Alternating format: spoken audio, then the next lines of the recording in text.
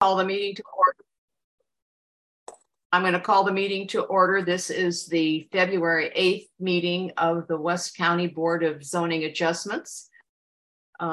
We are still in a Zoom mode. So if you want to attend, you'll have to sign into Zoom, or you can do so by your phone. Roll call. Chair Clark is excused. Vice Chair Lewis. Here. Member Spalding. Here. Member Siebert. Here. Member Vovis. Here.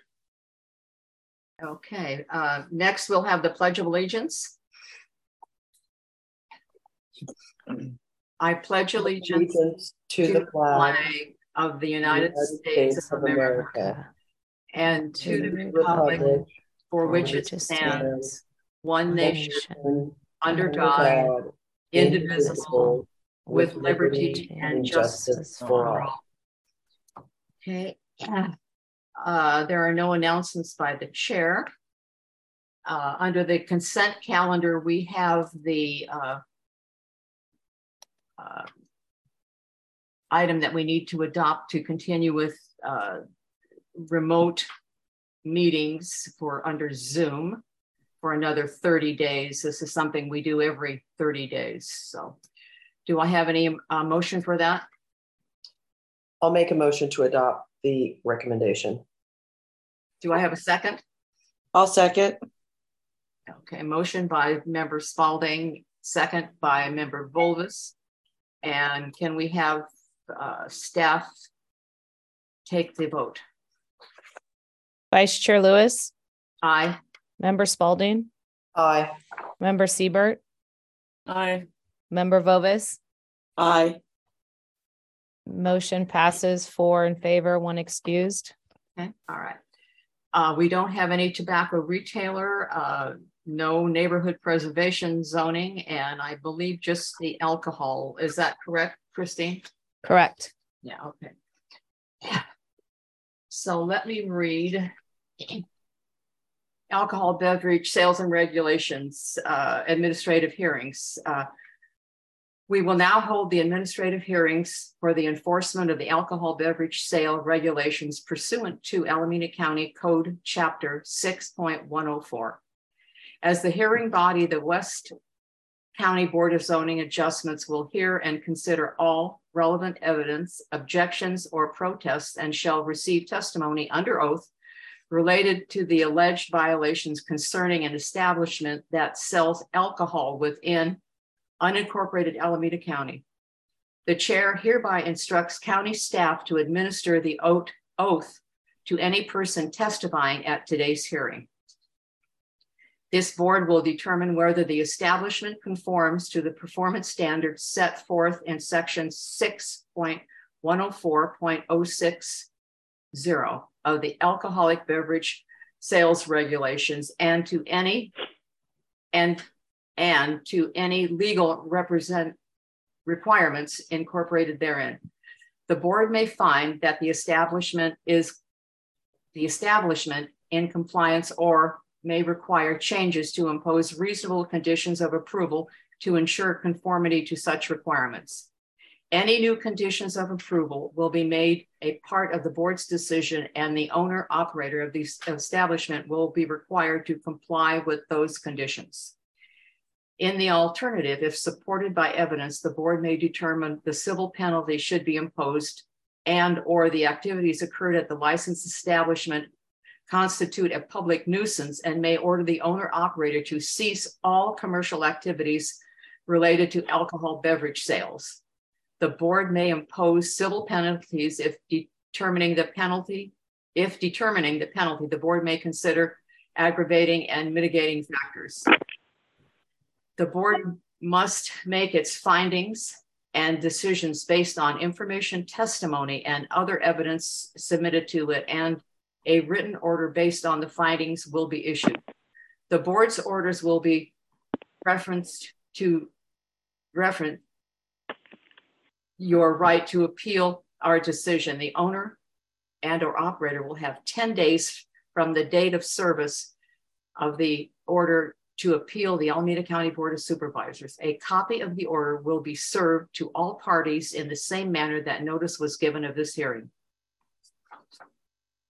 We will now hear, well, actually, we're going to have staff present the first one, and then we'll have public hearing afterwards.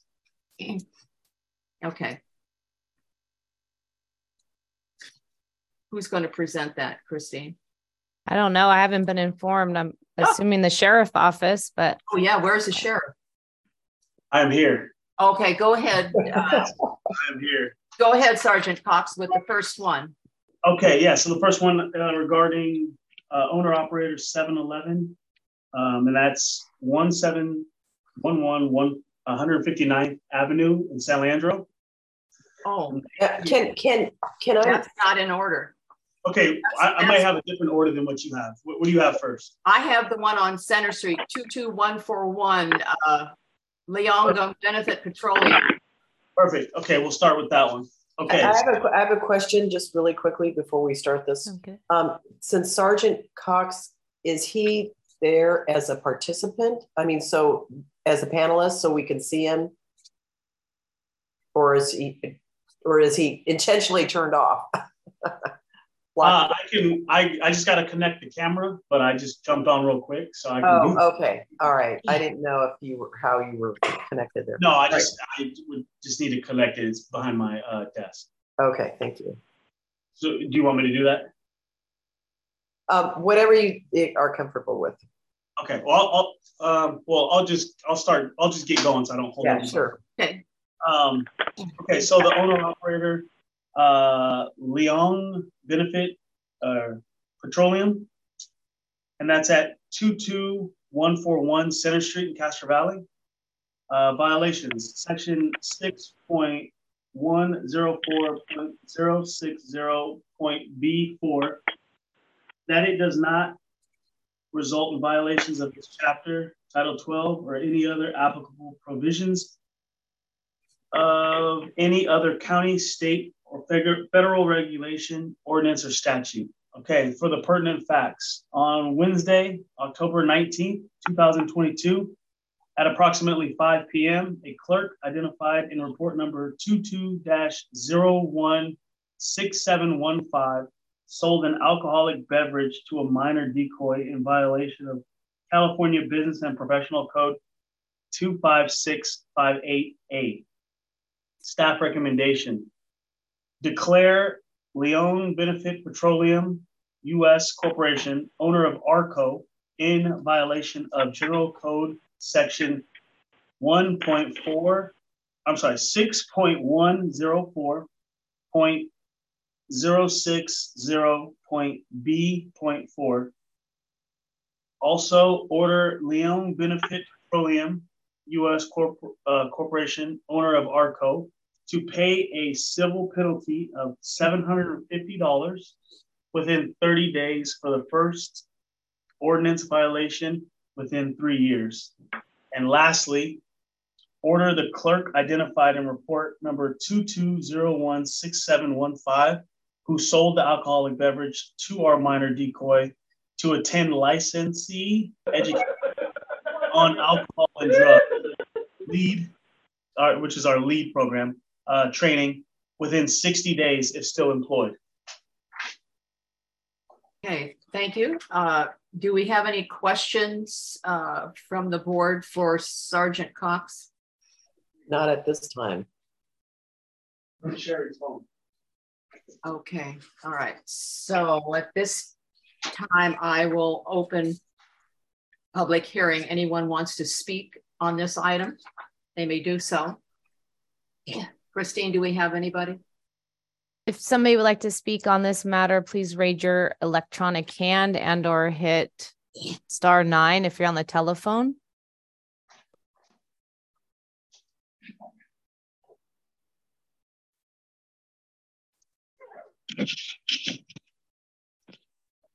This matter is for 22141 Center Street regarding violation of the alcohol beverage sales regulation.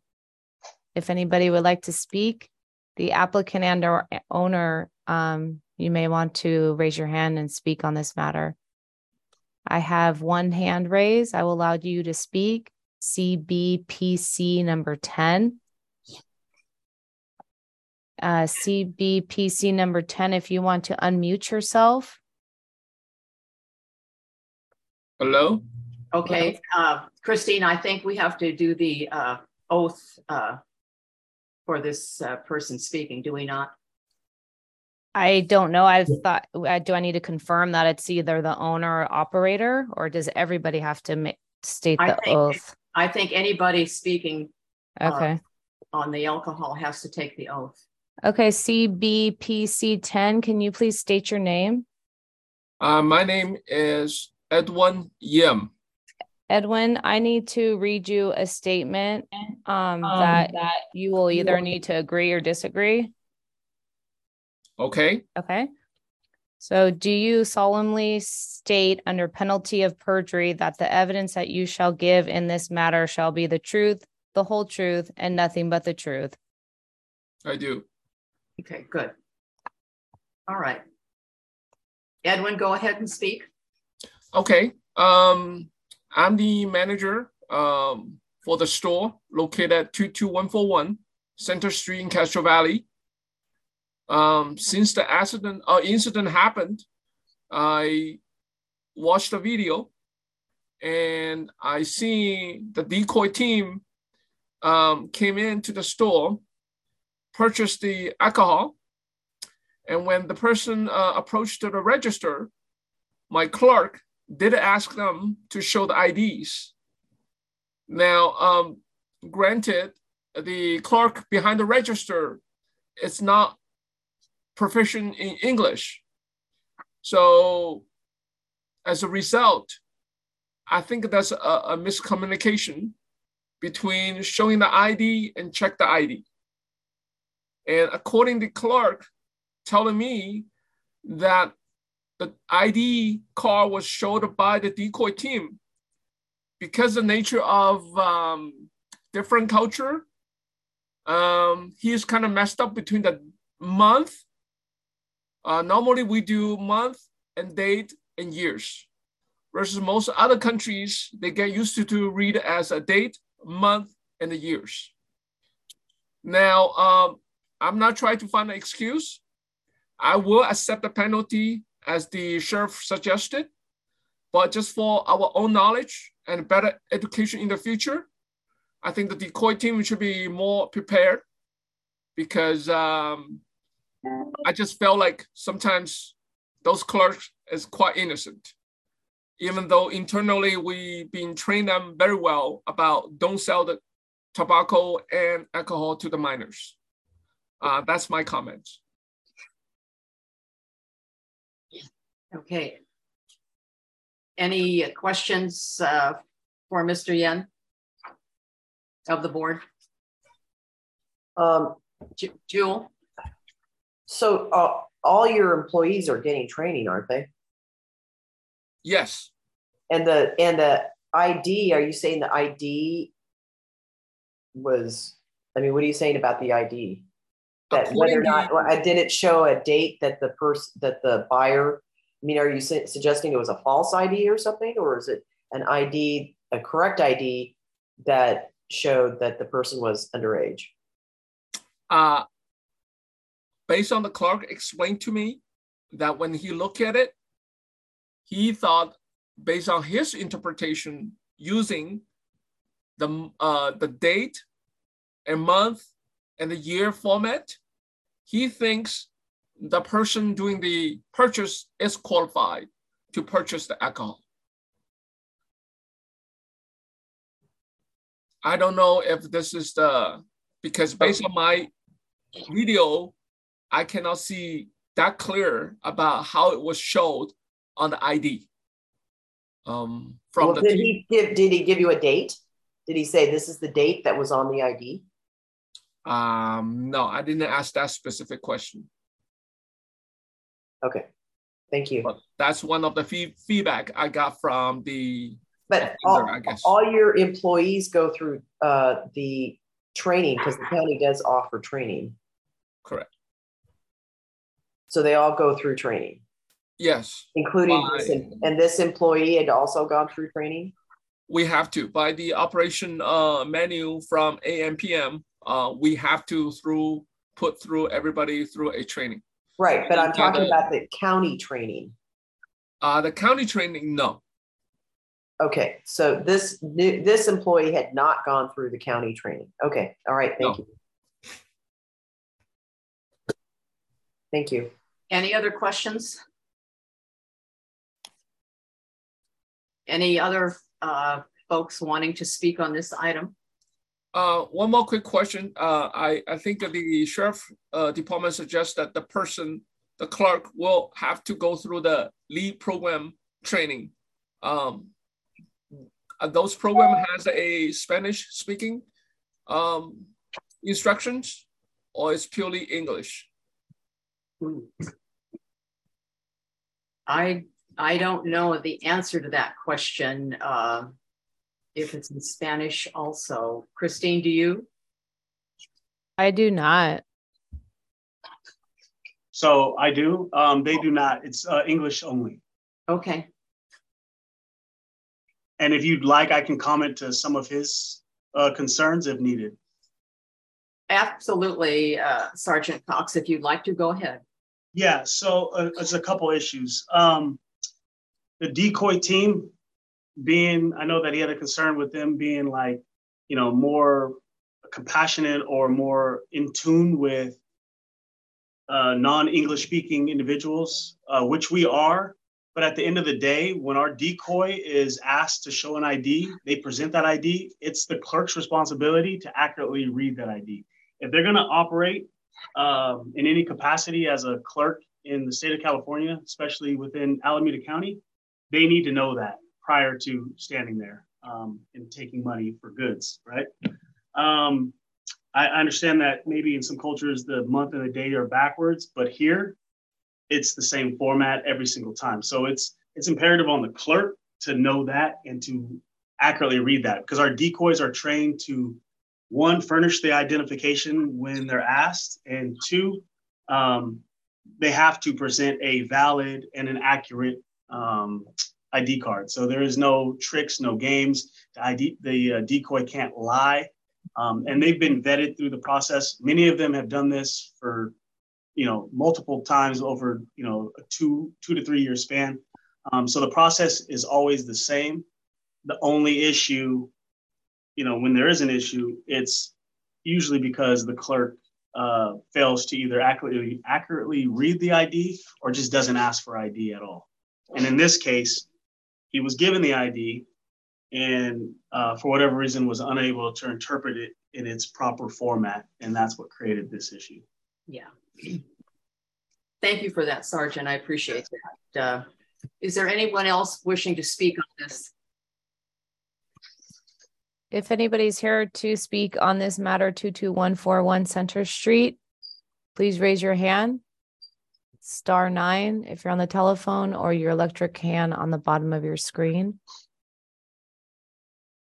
So the only hand I see up is the person that just spoke. Okay. All right.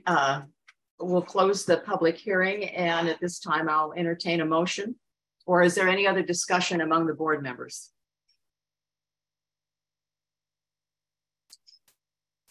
Member Spalding? I'll make a motion to adopt staff's recommendation.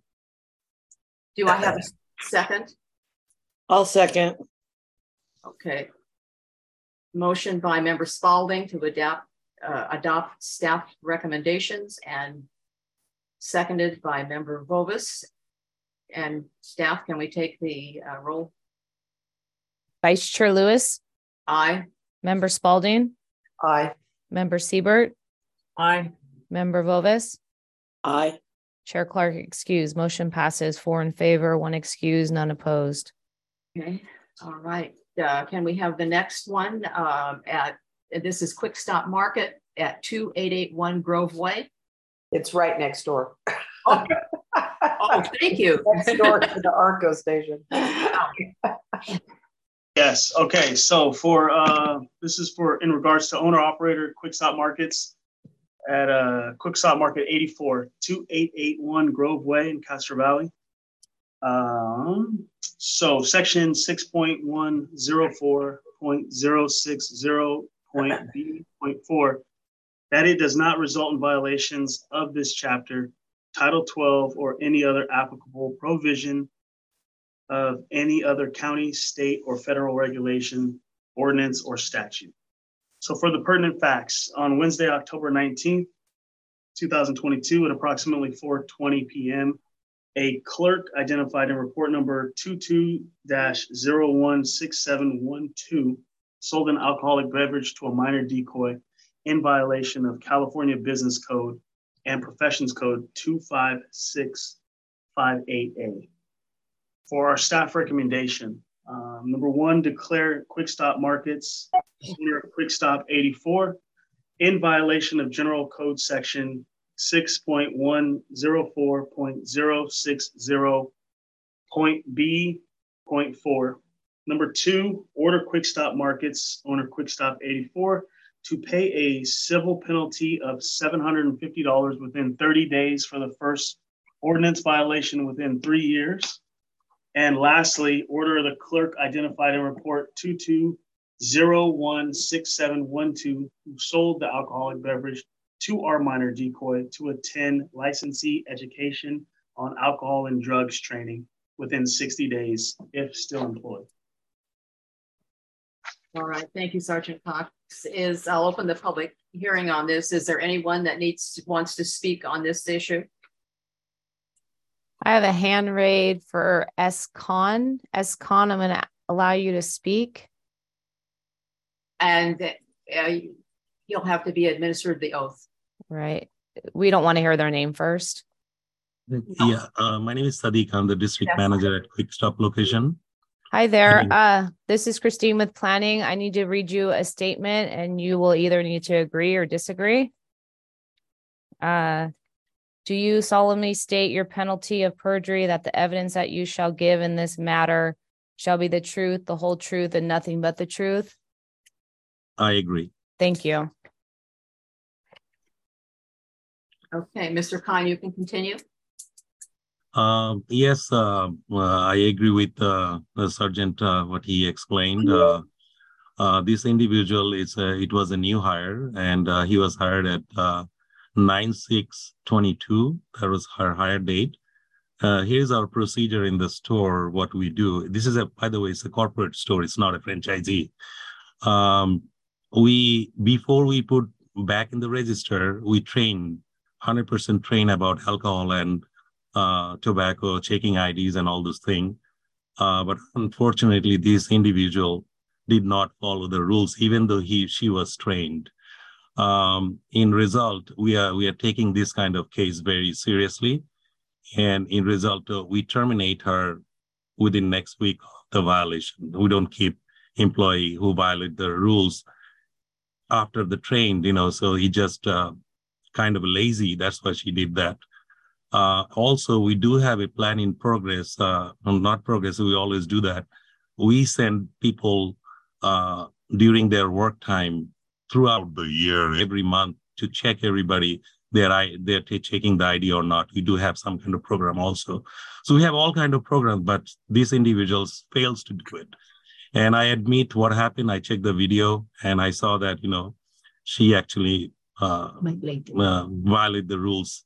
So in result, she's no longer with us, So my request is, this is our first violation. I've been working this company for 5 years. And within this 5 years range, this is the first violation that we have. And is there any way, you can exclude that violation, or the fine, that $750, you can remove that? That'll be appreciable. But if not, whatever the consequences is, who's just going to follow that rules? Okay, thanks, Mr. Khan. Does anyone on the board have any questions for Mr. Khan?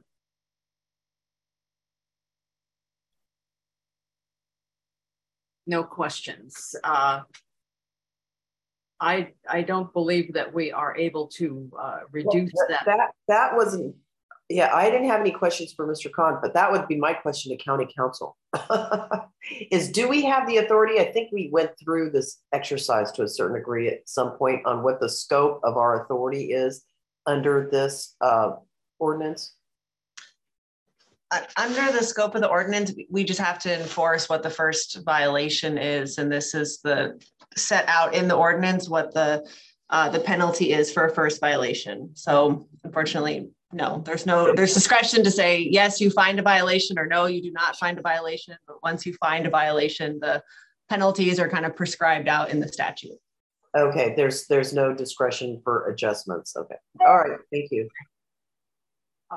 Anyone else wanting to speak on this? If not, I'll close the public hearing and I'll entertain a motion. I'll make a motion to follow staff recommendation to declare Quick Stop Markets in violation. General Code Section 6.104.060.B4, and to pay the civil penalty of $750 within 30 days for their first violation. I guess, and ordering the clerk, I guess, is already, it would be moot since she's been dismissed. That's my motion. Okay, second. I have a motion from Member Vovis and a second by Member Spalding. And Teddy, I think we were tied on our seconds. Okay, I'll give it to. I'm going to give it to Teddy then. Teddy, weren't you trying to second, or did I miss that? No, actually, no, I did not. Oh, okay. We'll take that back then. Good. We'll leave it then with Spalding. Yeah. Okay. All right. Thank you. Okay. Can I have a count, please? Vice Chair Lewis. Aye. Member Spalding. Aye. Member Siebert. Aye. Member Vovis. Aye. Chair Clark excused. Motion passes. 4 in favor, none opposed, 1 excused. Okay, great. Thank you. The next one is at the address is 21721 Meekland Avenue, Hayward. Sergeant Cox. Okay, yes. Owner operator Moy Gang. That's regarding Meekland Mini Mart, 21721 Meekland Avenue, Hayward, California.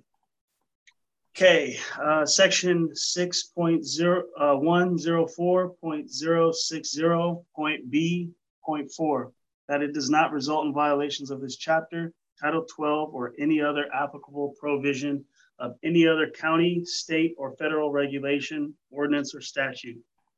So for the pertinent facts, on Tuesday, November 1st, 2022, at approximately 7:06 p.m., a clerk identified in report 22017-425 sold an alcoholic beverage to a minor decoy in violation of California Business Professional Code 25658A.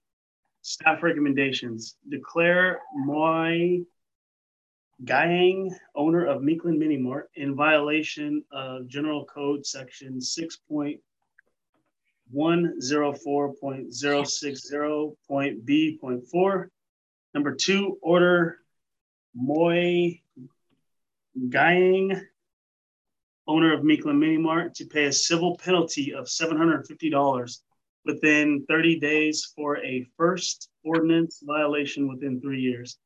And lastly, order the clerk identified in report number 22017-425, who sold the alcoholic beverage to our minor decoy, to attend licensee education on alcohol and drugs training within 60 days if still employed. Thank you, Sergeant Cox. I'll open the public hearing. Do we have anyone who would like to speak on this matter? If anybody's here to speak on the matter for 21721 Meekland Avenue, please raise your hand. I encourage the owner or operator to raise their hand and speak. Oh. There seems to be a hand kind of flashing on occasion. Yeah.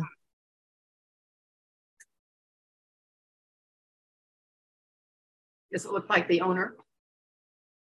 I don't have any idea. You can't tell. DMD raises their hand and then takes it down very quickly. The other one, Al, did so too. Raise your hand by hitting *9 or hitting your electronic hand, the bottom of your screen. There's DMD. DMD did, and then it's gone. Maybe they're not, their hand is not staying up, is the problem. Do you need the hand to stay up so you can recognize them? No. Oh, okay. But do I have permission to do that? Bring somebody that doesn't have their hand raised to speak? Yeah, go ahead and just ask if they're wanting to speak on this issue or not. Okay. They may not totally understand the hand raised business. Okay. For someone to miss out. Yeah. Okay. DMD, I'm going to allow you to speak. Hi, DMD. This is if looks like you unmuted. If you want to speak, please state your name. Otherwise, you can say no thanks. Yes. Can you hear me? Yes. Yeah. My name is Davis Du, Okay. the owner of Micklin Mini Mart.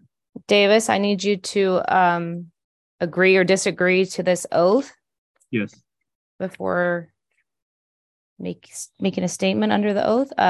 Do you solemnly state under penalty of perjury that the evidence that you shall give in this matter be the truth, the whole truth, and nothing but the truth? Yes. Thank you. All right, go ahead. Okay. Hello. First thing is first, I have no idea who this Mui Gang is, the person on the paper. Wow. Second thing is the address is not the correct address of the store. The store address is 21726 Micklin Avenue. And yeah, like I said, I'm not sure who this person Mui Gang is, but I'm the owner of the store. So you're saying you're the owner of the Micklin Mini Mart? Yes, ma'am. And what is the correct address of the Oakland Mini Mart? 21726 Micklin Avenue. Wow. So I don't know what's the 2172. Okay, and so are you, when you say you're the owner, are you also the property owner? No, I'm the property manager, but yeah. Okay. Okay, so you're not, so there's a landlord for this property? Yes, correct. Okay, do you know the name of the landlord? Yes, it's J. Choi. Okay, all right. Okay, thank you. Oh, Sorry about that. No. Roxanne. I just want to make sure correct the issue. And see everything. Okay. So if this was incorrect about who owns it, are we able to go ahead since we've discovered who owns it now, or should this be reposted or resent? Well, did did you receive a notice? Did the manager, sir, did you receive a notice about this hearing? Is that correct?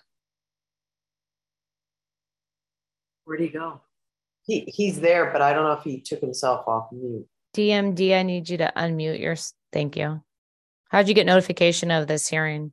I guess they just dropped it off to the clerk, the paper. So that's why I knew about it. That's it. That's all I got. I guess the sheriff dropped off the paper and put the hearing on the front door and the sign of the store. I wasn't here. Oh, okay. So is Sergeant Cox, maybe Sergeant Cox can help us out. Or county council, either one. I don't want to do something that's not quite correct. Yeah, so yeah, I'm reviewing the report right now, and it was at 21726 Micklin. So there was a typo in the. Okay. We had 2, but it's 26, and it is Micklin Mini Mart. But the name, who's Mui Gong? So Mui Gong is who we had on file as the owner. So if that's not correct and that's been changed, then he'll know that before we know that. We dealt with the clerk, so we don't deal with the owner. Yeah. Okay. Well, did you get this information about who the owner was from the county recorder's office or something? It was either that or the clerk. So I'm assuming it was probably the county recorder's office. I have a clerk name if he needs to confirm that, just so he understands that it's his business. If he wants, confirmation on that, I can give him the clerk name if that would help him. Well, I think our question is legally, shall we go ahead since he's not actually named? I think we need county council to weigh in on this. Well, he received constructive notice and he has appeared. Basically. Okay. He's aware of the hearing and he is here. Yes. Sergeant, can I ask, is the address on the notice also the 21721? Do you know if you have a copy in front of you? I don't have which. Actually, I'm sorry. We have it in our report. We have a copy. Yeah, it's on the agenda, that one. Yeah. Yeah, it should say 2-1, but it's supposed to say 6, but it says 2-1. I mean, I wanted some clarity. Sorry, sir, you spoke earlier as you're the property manager. Does that involve the I'm the owner of the store and the property manager of the whole right of the Meekland Mini Mart? So you are responsible for operations of the Mini Mart. Correct. Yes. Then yes, we have constructive notice. The party was Okay. aware enough of the hearing to appear and is Here, all appearing in his official capacity. Yeah. Okay. Good. Then we'll go ahead. Okay. The only question though is the name correct about Mugan, who is the owner? No. No. So do we know who the property owner? I mean, is when under the ordinance, and maybe county council can provide the guidance on that. I mean, there's lots of times when you have property owners and then you have the tenants. So when you have the store is the tenant, who is noticed? So it's order Mugan, owner of Mini Mart, not the underlying property, but the store, the store operator. For this particular type of hearing, the code section requires notice to either the owner and or the operator. So, but what I believe I'm hearing today is we have one and the same. The owner and the operator is here. Well, no, he says he's not the property owner. He's the owner of the store, Yes. but not the underlying property, which is normally where I think the sheriff gets these names. I see. But per this code section, our alcoholic beverage license service is to the owner and or operator. So should we just strike out the name, declare Mugan, so it simply says declare owner of Meekland Mini Mart? I would agree with that, and also to correct the address. Right. Yeah. Okay, so we can go ahead then. Any questions of the owner, DMD? No. No, I have no other questions. I just wanted to clarify all the information that was printed on the paper. That's why to just make sure we're all on the same page. Right, I think we got that clarified by our county council. So if I'll close the public hearing if there's no questions of this gentleman, and I will entertain a motion. I'll make a motion. Declare owner of Meekland Mini Mart in violation of General Code Section 6.104.060.B.4. Order owner of Meekland Mini Mart to pay a civil penalty of $750 within 30 days for a first ordinance violation within 3 years. Order the clerk identified in the report 22-017425 who sold the alcoholic beverage to the minor decoy to attend licensee education on alcohol and drugs, LED training within 60 days if still employed. And I'd like to add to that the correct address is 21726 Meekland. I'll second that with the request that we also modify correct the staff report and strike the name of the owner. I have a motion by member Siebert, seconded by member Spalding.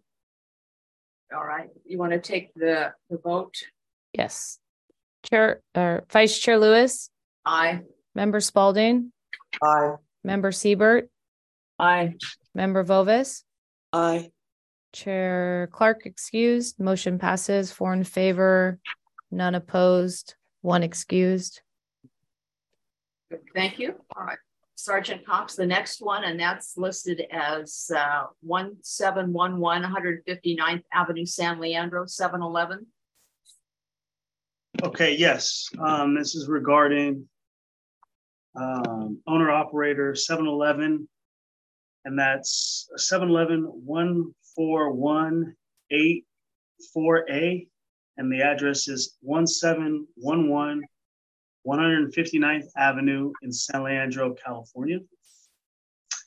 For the pertinent facts on this, on Tuesday, November 1st, 2022, at approximately 5:40 p.m., a clerk identified in report number 22-017422 sold an alcoholic beverage to a minor decoy in violation of California Business and Professional Code 25658A. For staff recommendation, declare 711 INC, owner of 711 14184A, in violation of General Code Section 6.104.060.B.4. Number 2, order 711 INC, owner of 711 14184A, to pay a civil penalty of $750 within 30 days for a first ordinance violation within 3 years. And lastly, order the clerk identified in report 22-017422, who sold the alcoholic beverage to our minor decoy, to attend licensee education on alcohol and drugs training within 60 days if still employed. Great. Thank you, Sergeant Cox. I'll open the, any questions of Sergeant Cox from the board? Hearing none, I'll go ahead and open the public hearing. If there's anyone that would like to speak on this, please raise their hand on the computer. Please raise your hand if you'd like to speak on 1711 159th Avenue by raising your electronic can at the bottom of the screen or hitting *9.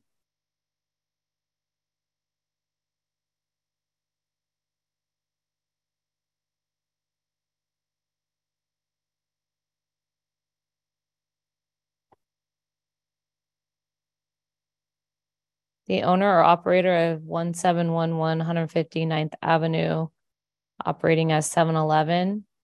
If you'd like to raise your hand. I have 1 hand raised. I am going to allow Ann Cush, first name, sorry if I'm butchering it, to speak. Hi, can you please unmute yourself and state your name? My name is Ankush, last name Thayil. Hi, Ankush. Can you please agree or disagree to this oath before your statement? I agree. Okay. Let me read it to you. Do you solemnly state under penalty of perjury that the evidence that you shall give in this matter shall be the truth, the whole truth, and nothing but the truth? Yes, agree. Thank you. Go ahead. No, I take the responsibility. I watched the video the following way. We provide enough training to all the new hires and reminders on regular basis to check the IDs. Somehow that day, he was on phone while working on the register. He had some family emergency, that's what he's mentioning. So that's why he missed to check the ID. But I do take responsibility, but I have only one question. Like in this previous meeting, we were talking about the county training. What training is that? We provide the 7-Eleven training to all the employees whenever we hire them. I think that Any county training. I took the lead training last year. That's what we're talking about, is the lead training. Got it. Okay. So it's the same one, the county training. Yes. Thank you. Anything else, Mr. Tao? That's all. Thank you very much.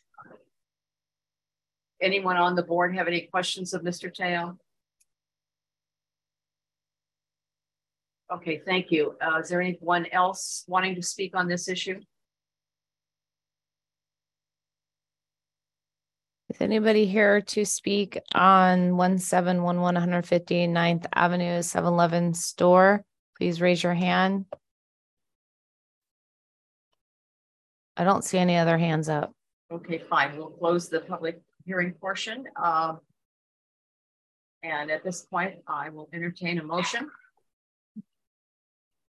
I'll make a motion to adopt staff's recommendation and declare the store in violation of section 6.104.060.B4.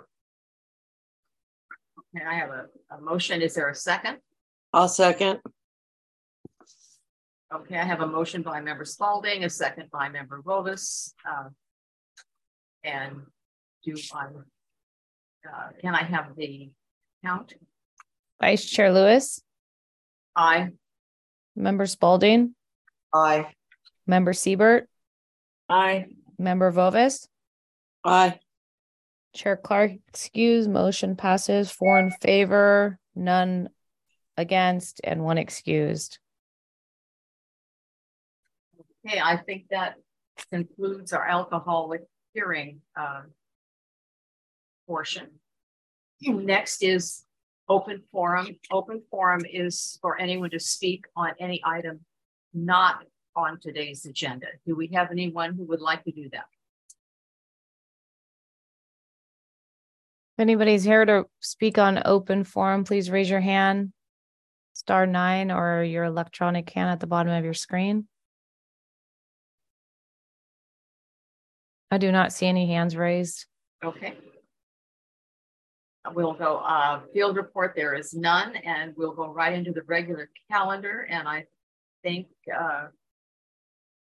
staff member William Chin is going to do that. Number 1. Go ahead, William. Good afternoon, board members. Can everyone hear me okay?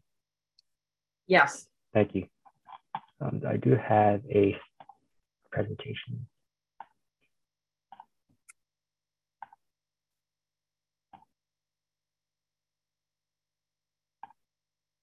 Okay, this is a variance application, PLN 2021-00132, requesting to allow building site status for a 43,580 square foot property where a 5-acre minimum building site is required and a median lot width of 160 exists where 300 is required.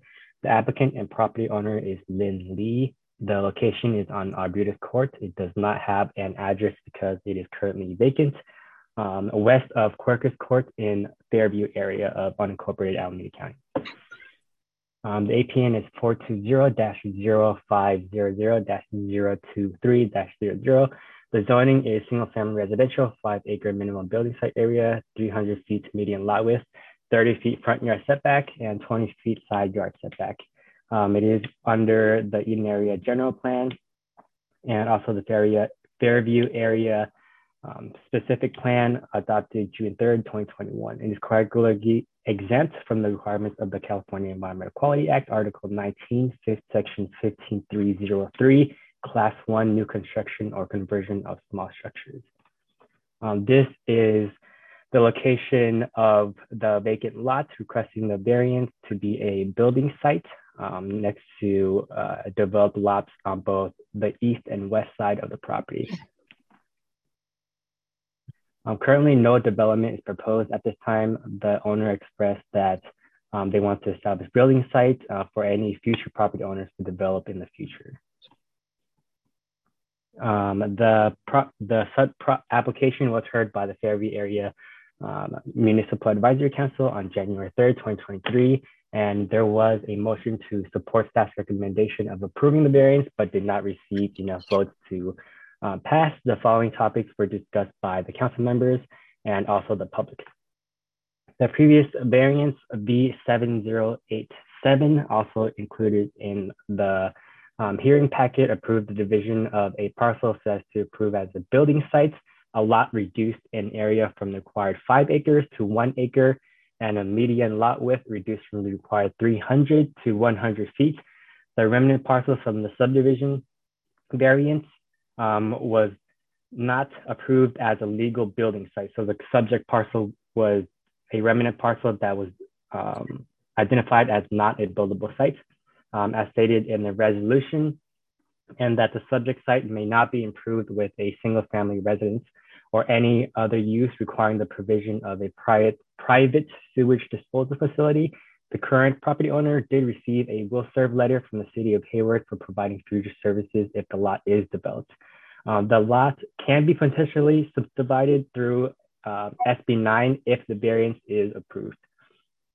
A MEC member and neighbor discussed the prescriptive easement that may run through the entirety of the property. The prescriptive easements are not typically recorded unless there is court action. Therefore, staff was not able to identify any available easements, and none was presented to staff as well. A MEC member supported the variance in that any future development of the lot would require a site development review in which the development standards would need to be met, and public hearing will also be held for that application as well. In addition, the frontage of the property is larger than the adjacent properties with the same lot size. There was a discussion regarding HOA easements and development standards. There is an HOA front yard setback of 35 feet.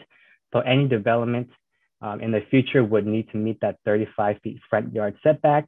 The county would look for that, and the county standards for the front yard setback is 30 feet. A neighbor of the subject lot also noted that the property owners were aware that when they first purchased the property, the lot is not buildable under the previous variance, and were notified that there is a prescriptive easement perfected over 60 years. As noted by the neighbor, and a member of the public and a MEC member also noted that the house and driveway east of the subject lot is encroaching onto the subject property. If the variance is approved, development of the lot is subject to site development review as noted before, and they have to meet the Fairview area specific plan and also the residential design guidelines and standards. Staff was unable to locate any recorded easements of the property. And as stated before, it can be subdivided via SB 9 ministerially if the variance is approved. City of Hayward, Department of Public Works and Utilities provided a will serve letter stating the property has access to and has the ability to connect to the City of Hayward water system. In terms of sewer services, the sewer main accessible to this parcel is owned and maintained by the Arbutus Court Sanitary Benefit District, which discharges into the City of Hayward sewer system. In order to connect to the city sewer system, the property owner is required to obtain agreements with and pay necessary fees to the Arbutus Court Sanitary Sewer Benefit District to permit connection to the sewer system. The Arbutus Court Sanitary Benefit District dissolved in 2010, so it's not existing anymore. And any discharge of sewage would then be through the City of Hayward sewer main, a public sewer system.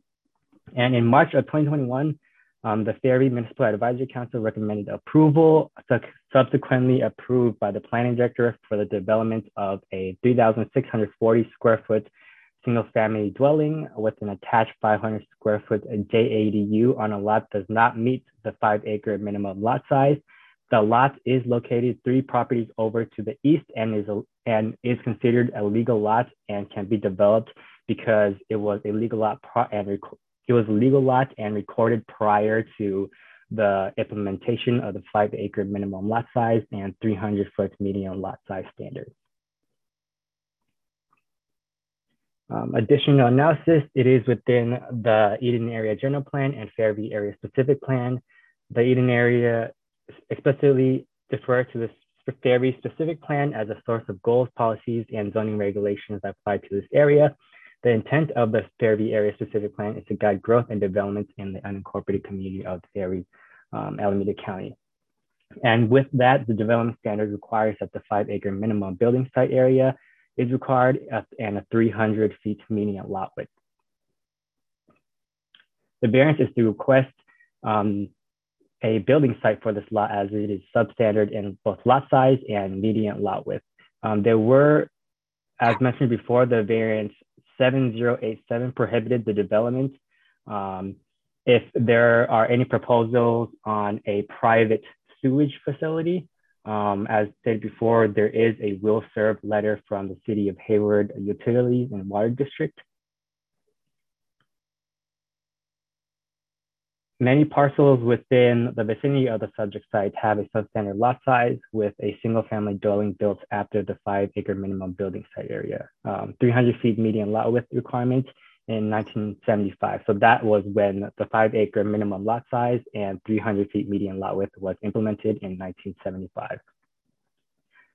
The development of a single family home is feasible on lots that are less than 5 acres and have a less than 300 foot median lot width when connected to public services such as water and sewer are available.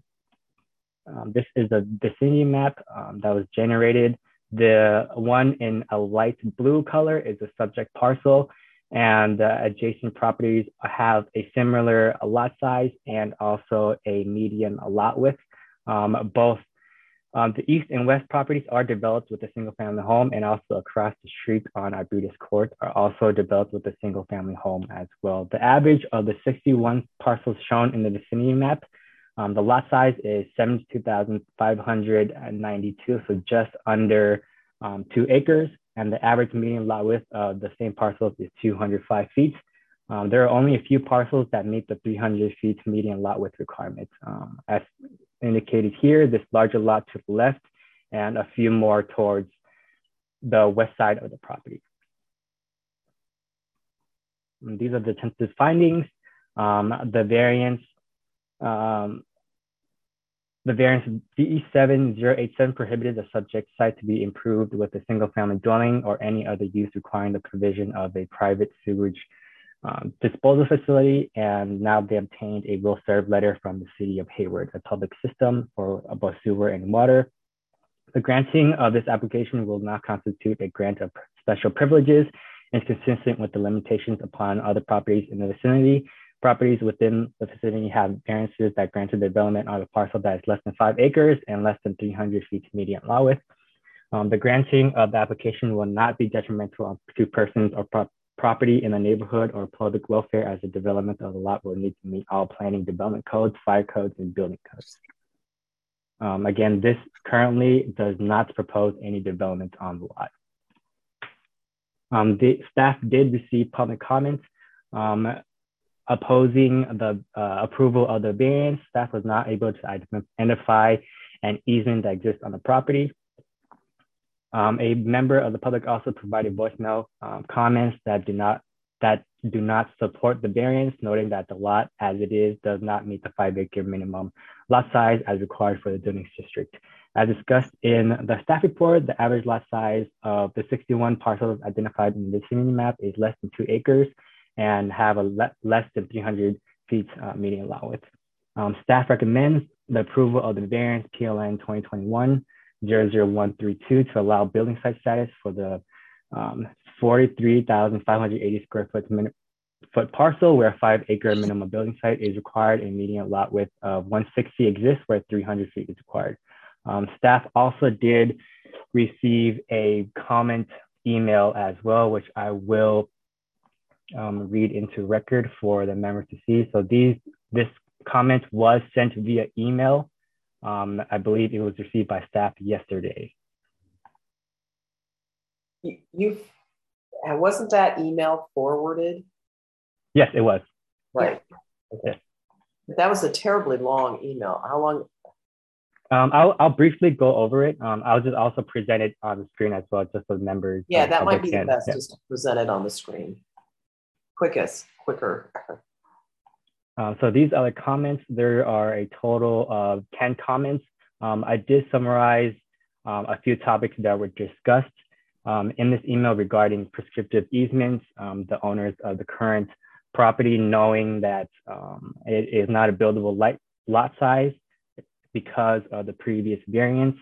What was not mentioned was number 1, which mentions the subject property being designated as open space only, and more information about the prescriptive easements, etc.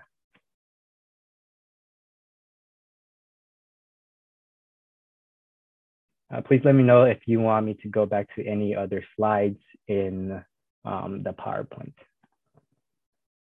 The draft conditions of approval in the meeting packet includes the findings, approval description, and conditions for the board to review and discuss in making your decisions. And staff is available for any questions. Any questions for staff on this? I have Member Spalding's hand up. Yes. Yeah. Did you, I'm not sure if you're aware, William, but this has been a long time issue that the Fairview specific plan really needs to be attached to the Castro Valley general plan, not the Eden area plan, because it just creates an island. And this has been a long time issue. And I would hope that I would suspect Rodrigo is aware of this.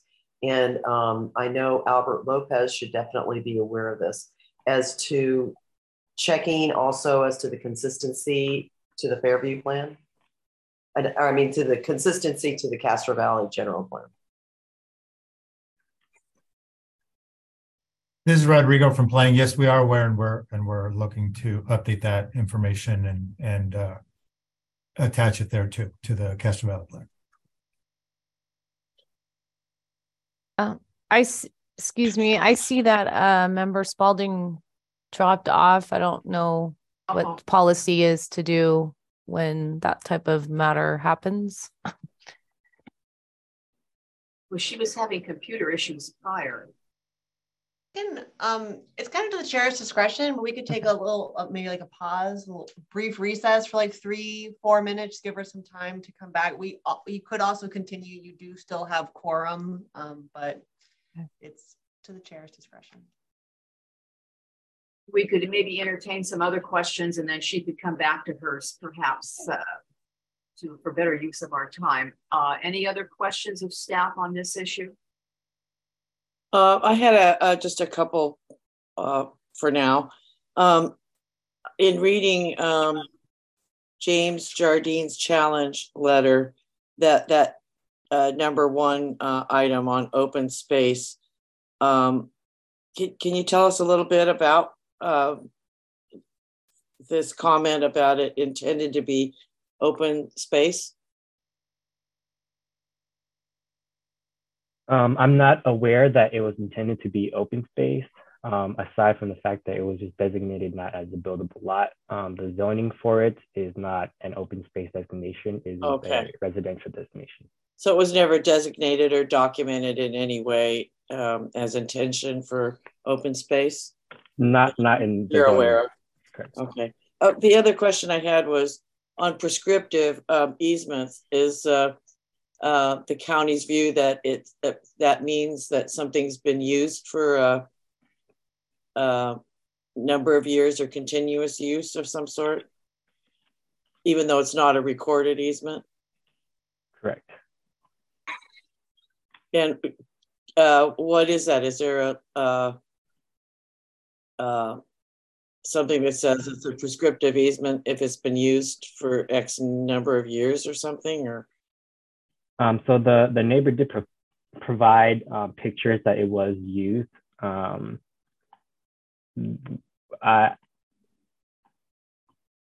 The neighbor did note that and send in comments and also pictures that there may be prescriptive, or he established the prescriptive easements, but I've personally never dealt with prescriptive easements, as typically we deal with recorded easements. Right. That's why it's just kind of an interesting question. I myself don't know much about what, other than something being used that's already there and it's been over a number of years or something. This is Jewel. I'm back and without a video. Oh, okay, good. Well, I just asked William about the challenge letter. Number 1 on the item on his list was about open space, and I asked if it was what we knew about that. Was it ever designated or documented as such? He says no. No, yeah. I'm. This is my neighborhood. I live very nearby. I'm Yeah, very then glad. I just asked about what Yeah. prescriptive easement really meant. What does that mean? Right. But that's as far as I got. So that's all I have right now. I lost my connection when I was asking about the Castro Valley general plan. I think Rodrigo weighed in on that. Did you miss that portion? Yeah, that's what I missed. Okay, maybe Rodrigo can do that again. Sorry about that. Yeah, hi, this is Rodrigo Ordina from County Planning. Yeah, we're working on adding it to the Castro Valley plan, and it's not there yet at this. Good. I'm very glad to hear that. So does that mean that there was some kind of analysis with the Castro Valley general plan too? Well, we'd have to include that analysis. We'd have to add that analysis because it was not considered a part of that to begin with, and it was added to the Eden. Well, that's another issue in long history, I think, as you're aware. Right. But yes. So to answer your question, yeah, we're looking into that addition to the Castro Valley general plan. Okay, that's good. To answer the other question about the prescriptive easements, the county, without evidence that there is an easement, we would work with the recorded documentation that we have about who has access to what and who has rights to what. If anybody's claiming any prescriptive easement, meaning that they claim that they've been using property without being contested over a certain number of years, then they would, in essence, have to sue the property owner that they have the easement over in order to establish a record and get it recorded of that easement, so that it would then be recognized by other entities such as the county planning department. Right now, we don't have any such record, and so we are proceeding under the documentation that we have right now, which is a vacant parcel with no recorded easements. Okay, great, thanks, Rodrigo. Okay, so as it stands now, there's no prescriptive easement recorded on this property. Correct. Yeah, great. Any other questions of staff before I open it up to the public? I have a question. Sure. For William. William, I know that you stated that the average parcel size is a little over, it's about 1.66 acres, and then this parcel is a little over 1 acre. I'm curious, the 5 acre minimum was implemented in 1975, is the way I understand it, correct? So with the 61 parcels that are all at an average of under 5 acres, do they all have variances, approved variances, or were they built before 1975? I would like to kind of know how many of these parcels have variances and how many of them were built before 1975. It could be that they were legal lots that were recorded prior to 1975 and were also built prior to that, the zoning implementation of the 5 acre and 300 feet median lot width. For now, I do know that there is at least 2 within those 61 parcels that did receive a variance, and the rest may have been developed prior to that zoning designation and recorded.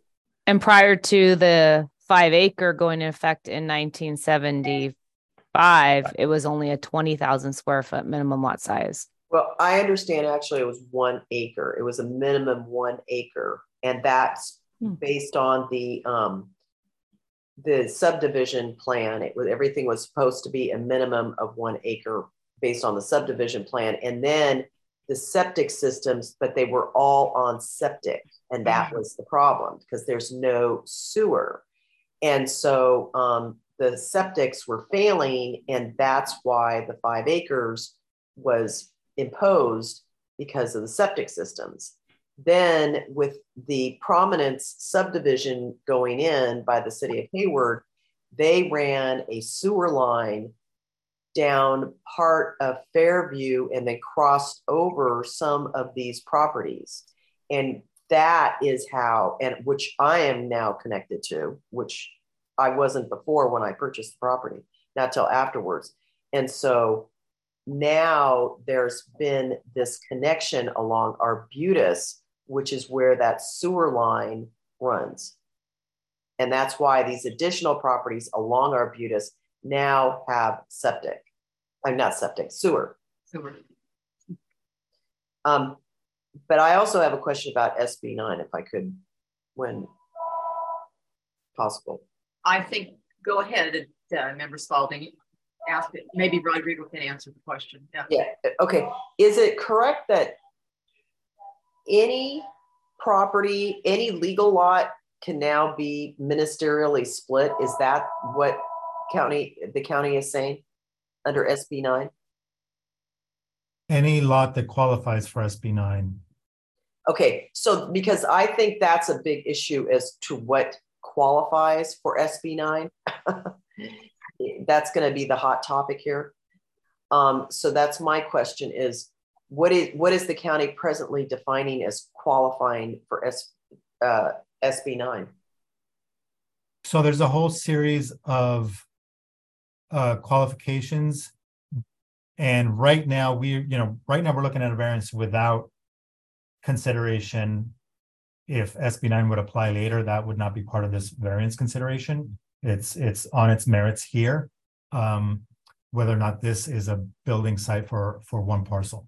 But for SB9 consideration that may or may not happen here, is if it's in an R1 zone, if it's in districts that, even if there are certain potential hazards such as fire, these hazards can be mitigated with development types.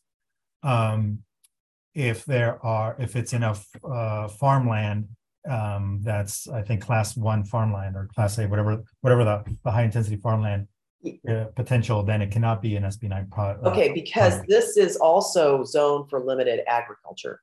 Right, but that doesn't mean.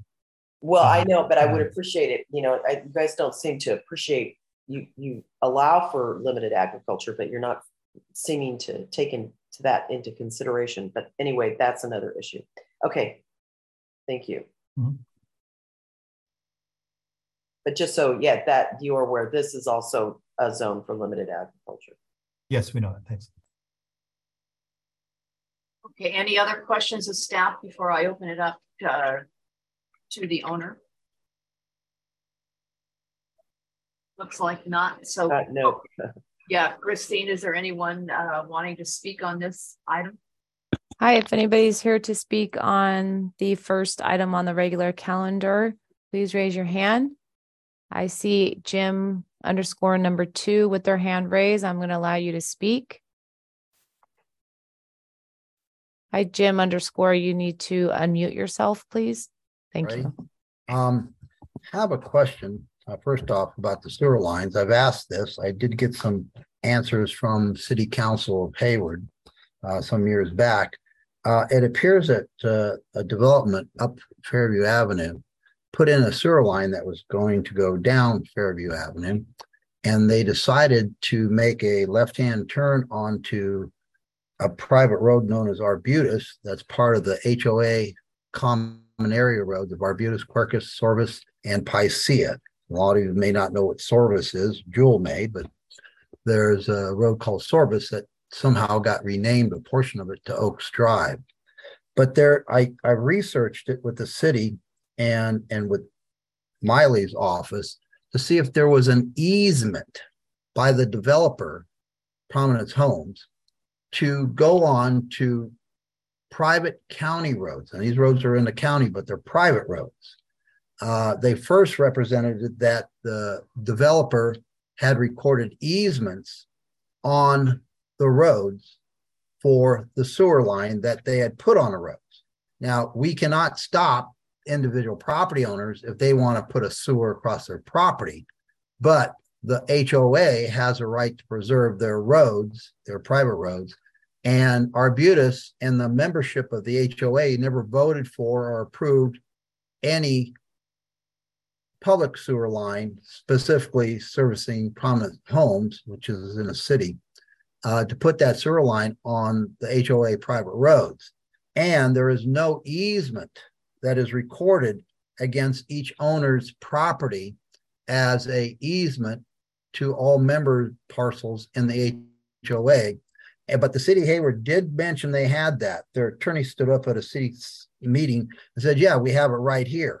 Well, the easement they had was for East Avenue, Upper East Avenue, which is now Star Ridge, for a water tank on another homeowners association, not ours. That was a completely different homeowners association. Joe DeVries and me and Nate Miley researched this. Finally, the city of Hayward's attorney realized that they had never gotten any easements to go on private roads owned by an HOA, and that they would have to record an easement on every member of the HOA's deed, because we all own undividedly these private roads.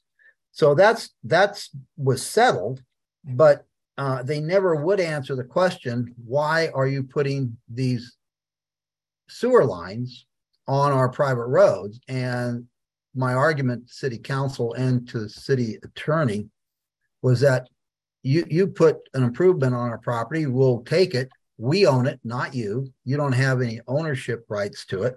These are our sewer lines if you're going to treat them that way, but you don't have an easement to come on our property and you haven't recorded one.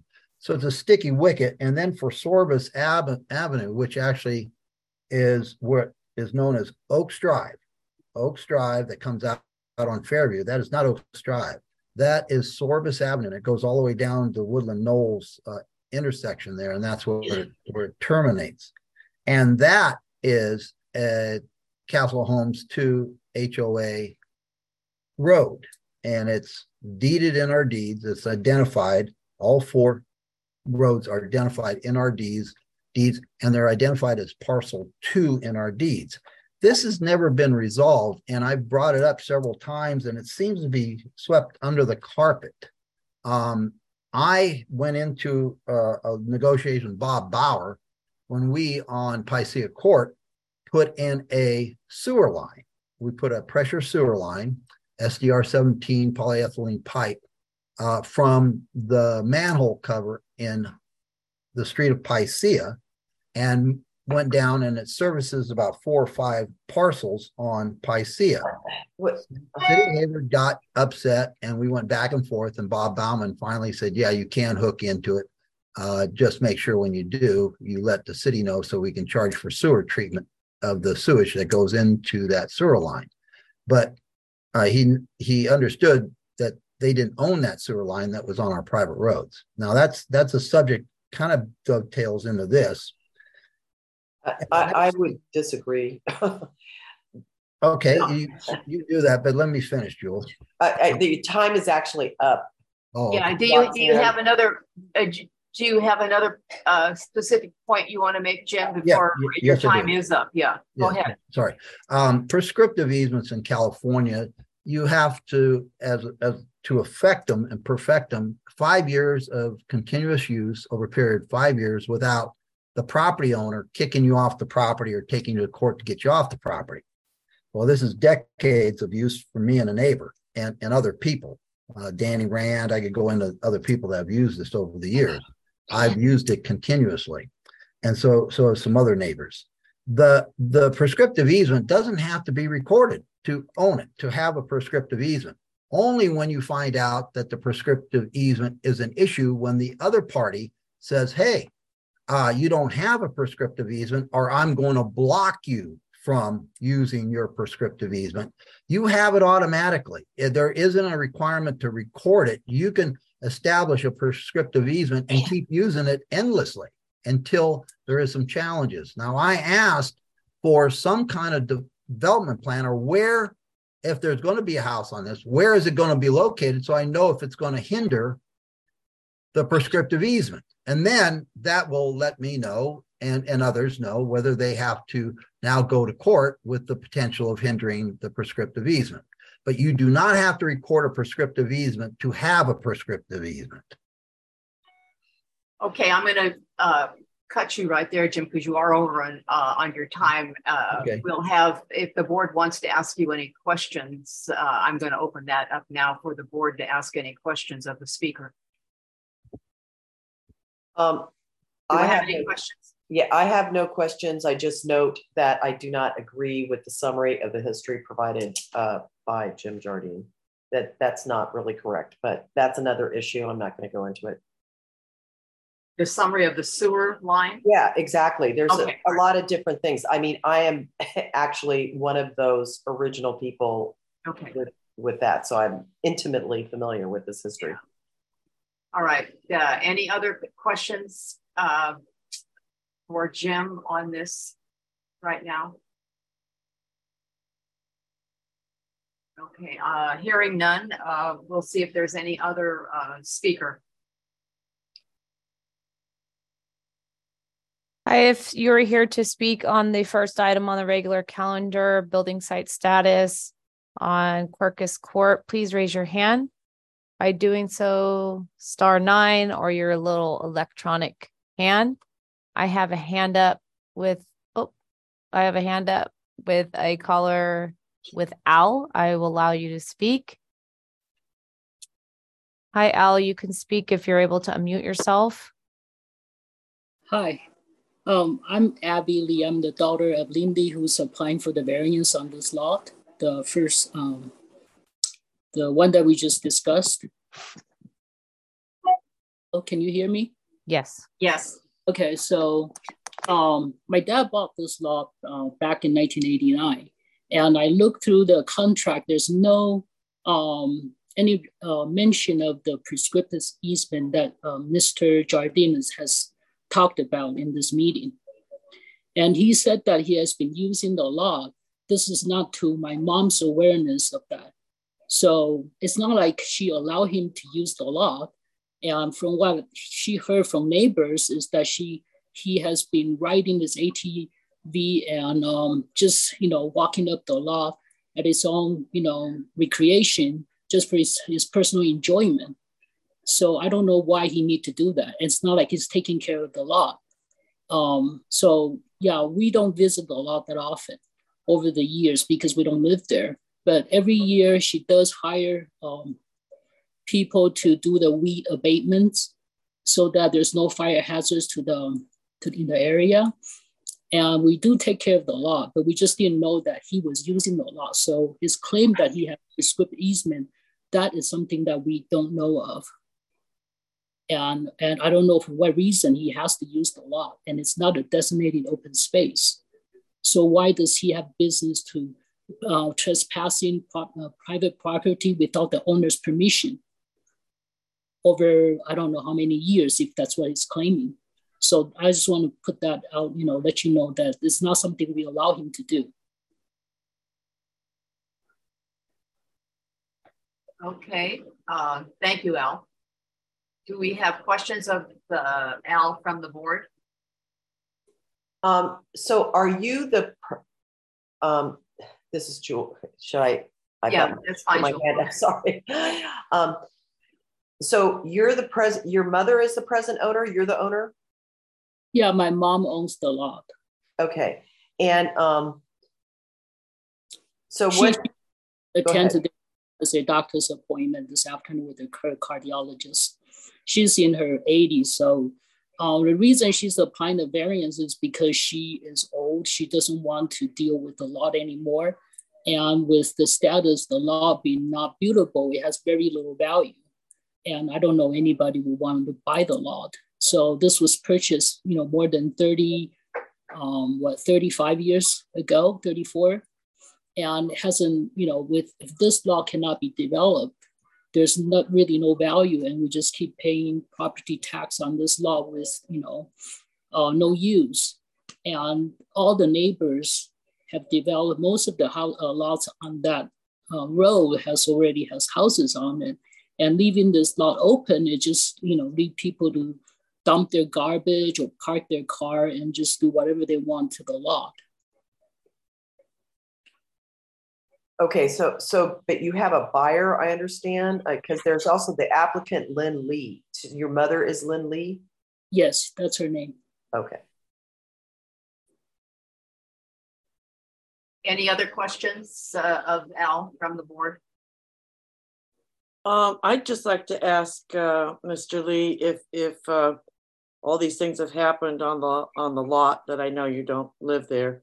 Have you made any attempt to fence it, barricade it in any way to avoid anybody using the property?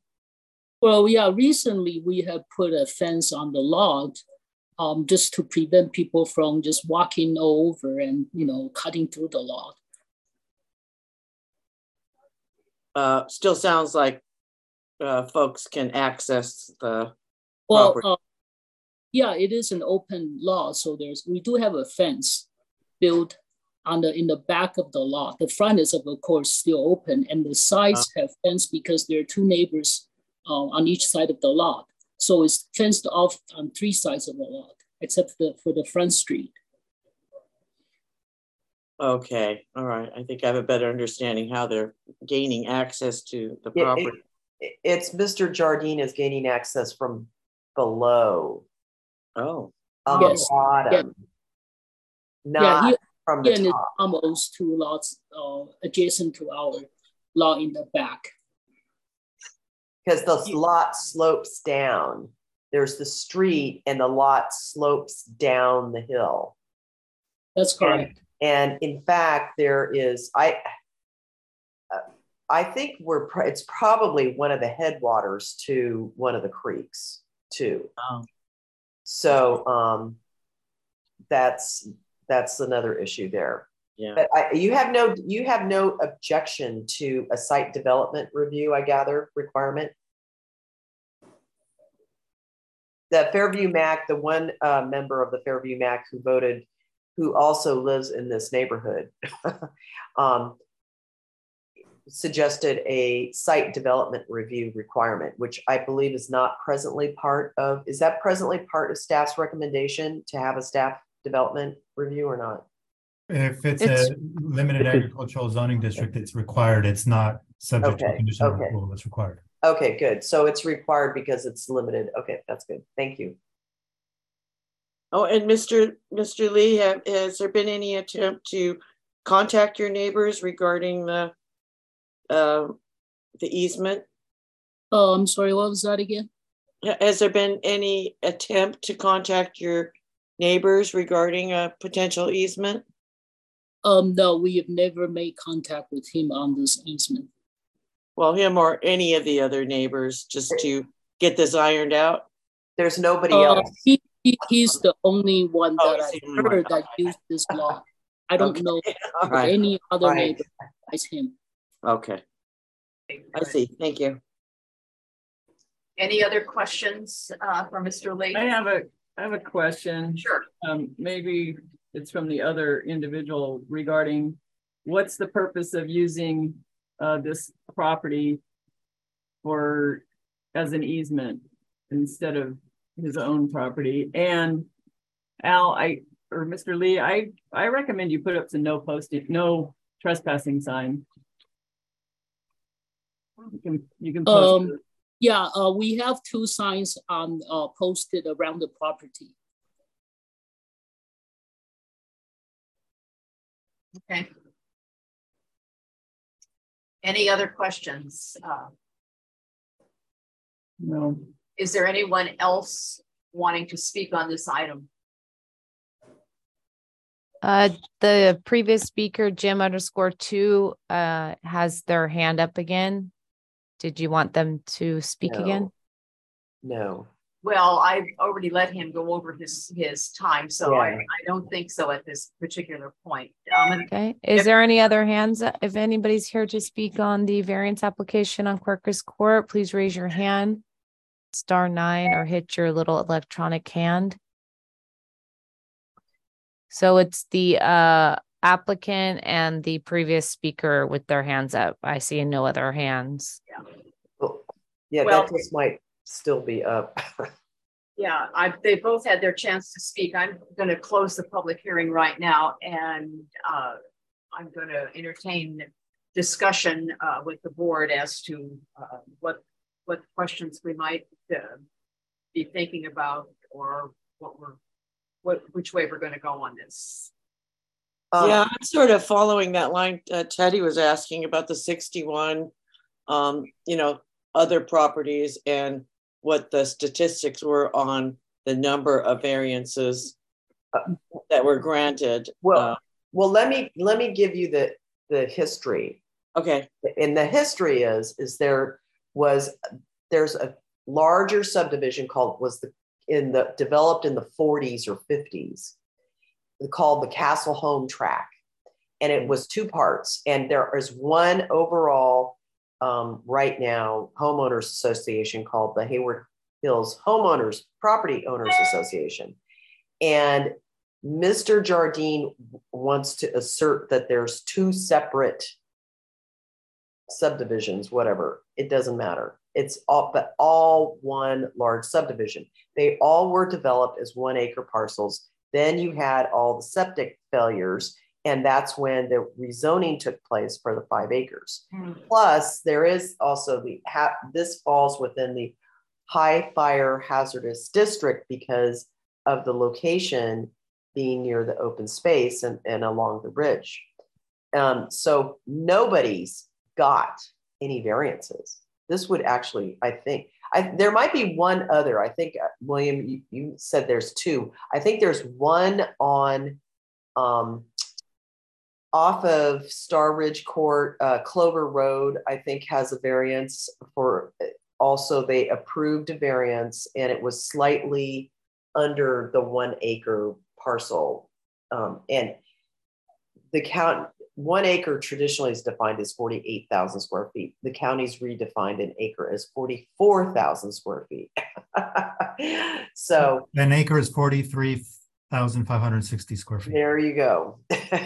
So the entire subdivision was laid out to be 1 acre, or so to speak, and or generally, and that's where it went. So it's not like the lot is inconsistent at all to the rest of the lots in the neighborhood. Well, that makes sense. You know, that, you know, what was it? And why are they all like this? There's so many of them prior to the 5 acre rule, but yet there's so many 1 acre. Exactly. And that's exactly, like I have 1 acre. I bought this, I have 1 acre, although I'm zoned 5 acre because of the septic issue. And in fact, my septic system failed. And that's why I ended up getting an easement through a lateral, sub-adjacent lateral easement I bought from my neighbor, where that sewer line goes through. Oh, okay. And it's all from the prominent subdivision in the city of Hayward. And that's so that along the Castle Hill track, which goes from, it's basically between the 5 Canyons development and the Stonebrae development. It's right between those 2 big developments. And so when Prominence, which is next door to Stonebrae, went in, that's who ran that sewer line. And that's why Arbutus, you have all the neighbors along Arbutus are now hooked up to the sewer. Yeah. Right. And so that's why this property likewise is entitled to get into the sewer, or has now access. Right. So you feel that this 1 acre parcel is really not an oddball? No. So, okay. Right. And my only question is the history is, why was it a split parcel or something? That's where I was getting it was the history of this. Where did you see that? Yeah. Well, William, maybe you could clarify. I thought I heard that. So there was a variance back in '96 after the 5 acre minimum requirement that split. So these 2 lots were considered 1 building site. Oh, but which side? I can show it on the screen here. Yes. Who split it is my question. So this is a subject lot. If everyone can see my mouse. Right. So it was attached to this parcel here as 1 building site. Okay. When did that occur? 1976. Oh, here we go. So it was in 1976 or 19? I thought you said it was. Yes, it was approved. the variance was approved in 1976. For the lot split. So, yeah, September 1st, 1976. Okay. So this is our subject parcel, parcel 2, and then the one next door is parcel 1. Okay, and that's why, and that probably happened right about the same time we had the 5-acre changeover. Yes, right after. Right. So there you go. And essentially the condition in the variance basically states if you're on private sewer, you can't develop. And now that there's public sewer, that condition is more or less negated. Now they can develop with the private sewer, with the public. Right, because they have access to the pub. Well, when you say private, is it actually septic? Septic. Okay. Right. Septic. And that's been the problem, is the septics, their Correct. percolation just doesn't work. And that's why they made it 5-acre, because there were problems or issues with the septic. Exactly. The septic was failing, like mine failed. Yeah, because you need room for the leach field and stuff. Exactly. Right. And the with 1 acre, you're close enough whereby somebody starts grading something and that will fail your septic, your leach field. Yeah.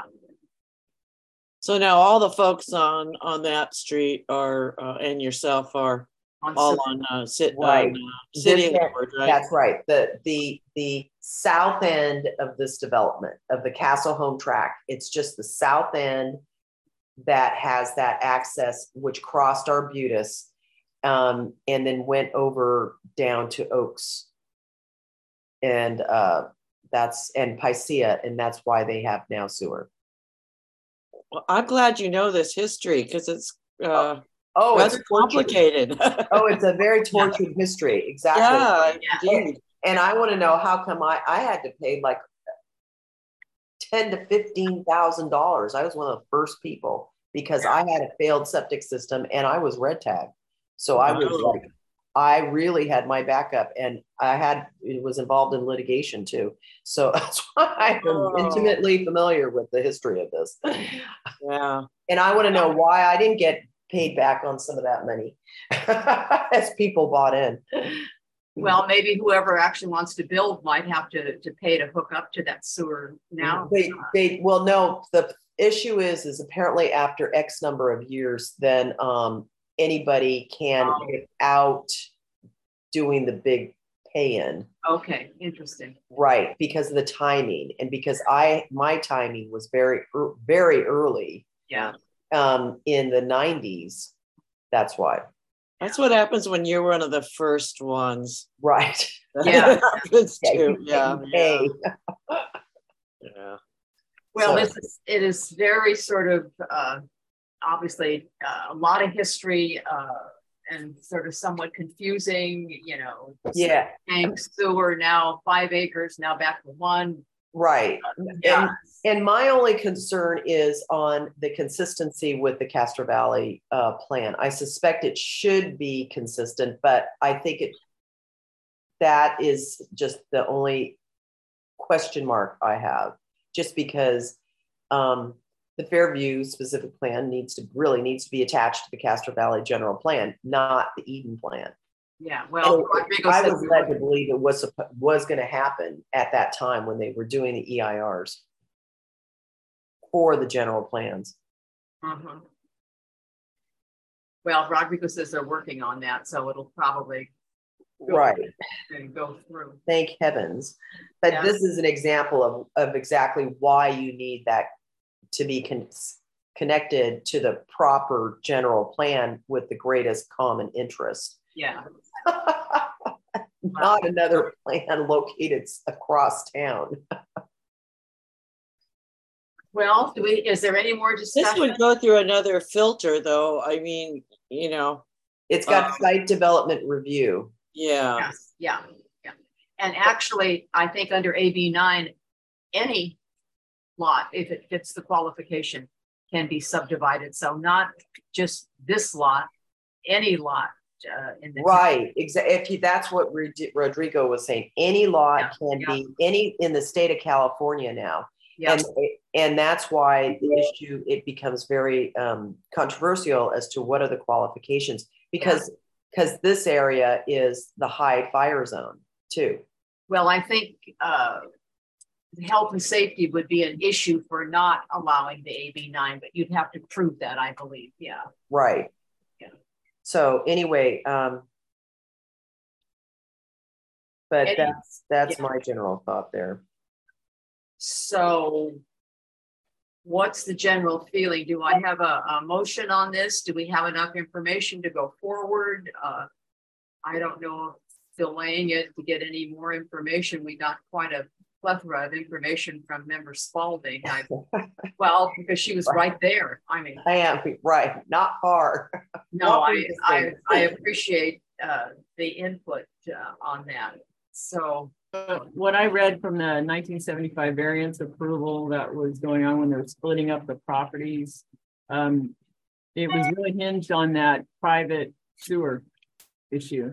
Yeah, right. It couldn't be developed because of that, and that was really the only thing that I found that was really keeping it from being being able to be developed. So right. I think I didn't really see anything else. Yeah, so I know. So I think, I think there's the safeguards are found in the site development review too. Yeah. Well, it'll have to go through that. So NSDR. So. Right.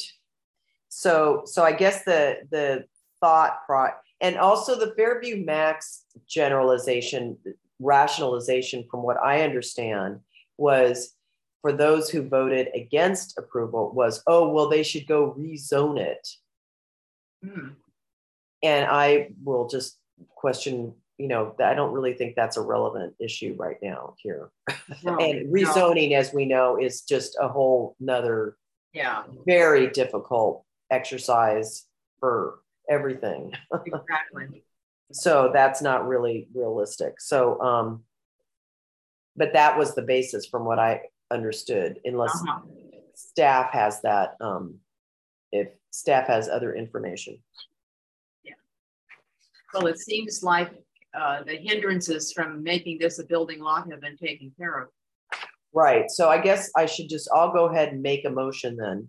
Okay, we'll see. Go ahead. Okay. Yeah, to adopt staff's recommendation and to allow building site status for 43,580 square foot property where a 5-acre site is required and median lot width of 160 feet exists where 300 feet is required.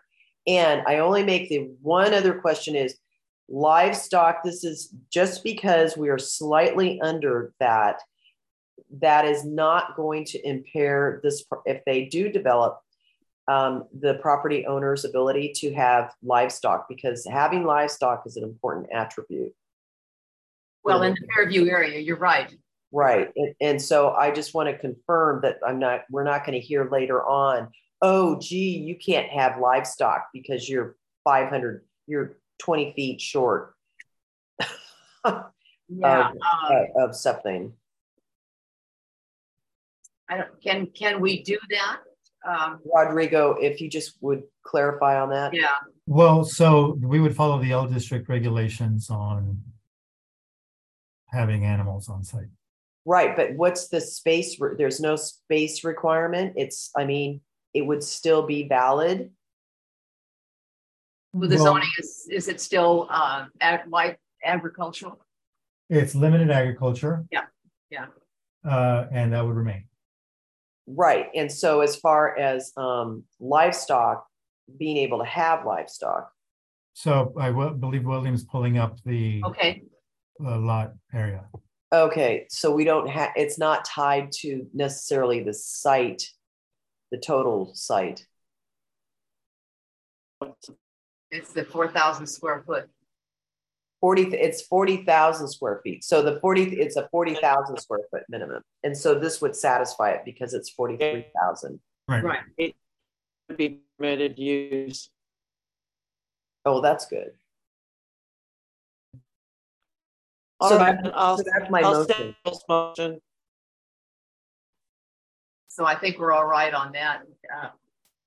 So that's my motion. Okay, I have a motion. How about do I have a second? I'll second. Oh. Okay, we have a motion from Member Spalding and a second by Member Siebert to take staff's recommendation. Can I have the vote? Vice Chair Lewis, Aye. Member Spalding, Aye. Member Siebert, Aye. Member Vovis, Aye. Chair Clark excused, motion passes 4 in favor, 1 excused, none opposed. And great, thank you. Let's go on to the next one. Thank you. Chair Lewis, I'm Yes. going to restart my computer again, so maybe I can get my video back. Okay, Just so you know, I'll be back. okay, good. Thank you. Maybe we'll just, Maybe we could take yeah, 5. we'll take a couple minute recess here. 5 minutes? 5 minutes will be fine. Yeah, good thought. Member Votes, take a 5 minute. Thank you. Okay, good. Thank you. The BZA back in session. Okay, we'll go for the next one, variance, Eric Cox. Okay. We and have, yeah, Aubrey Rose. that's correct. Staff planner will be presenting the second item on the regular calendar. Good. Good afternoon, board members, members of the public. I'm Aubrey Rose, Alameda County Planning Department. I'm new here. I started in October, and I believe this is 756 Hampton Road. I believe the applicant and Eric and the owner Ryan are with us. I've got a presentation. I'm going to share my screen. Yeah.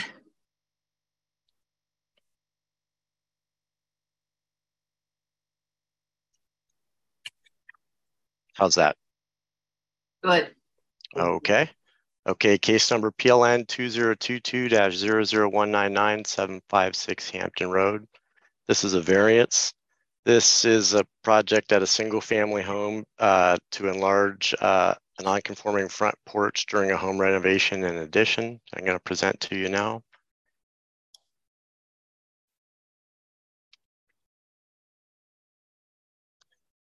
Okay, again, owner is Ryan and applicant is Eric. And this site is east of Camden Avenue in Cherryland. General plan in the Eden area, low and medium density residential designation. Zoning RS, suburban residential with a SU secondary unit combining zone overlay. Projects exempt from CEQA as a class 1 existing facility.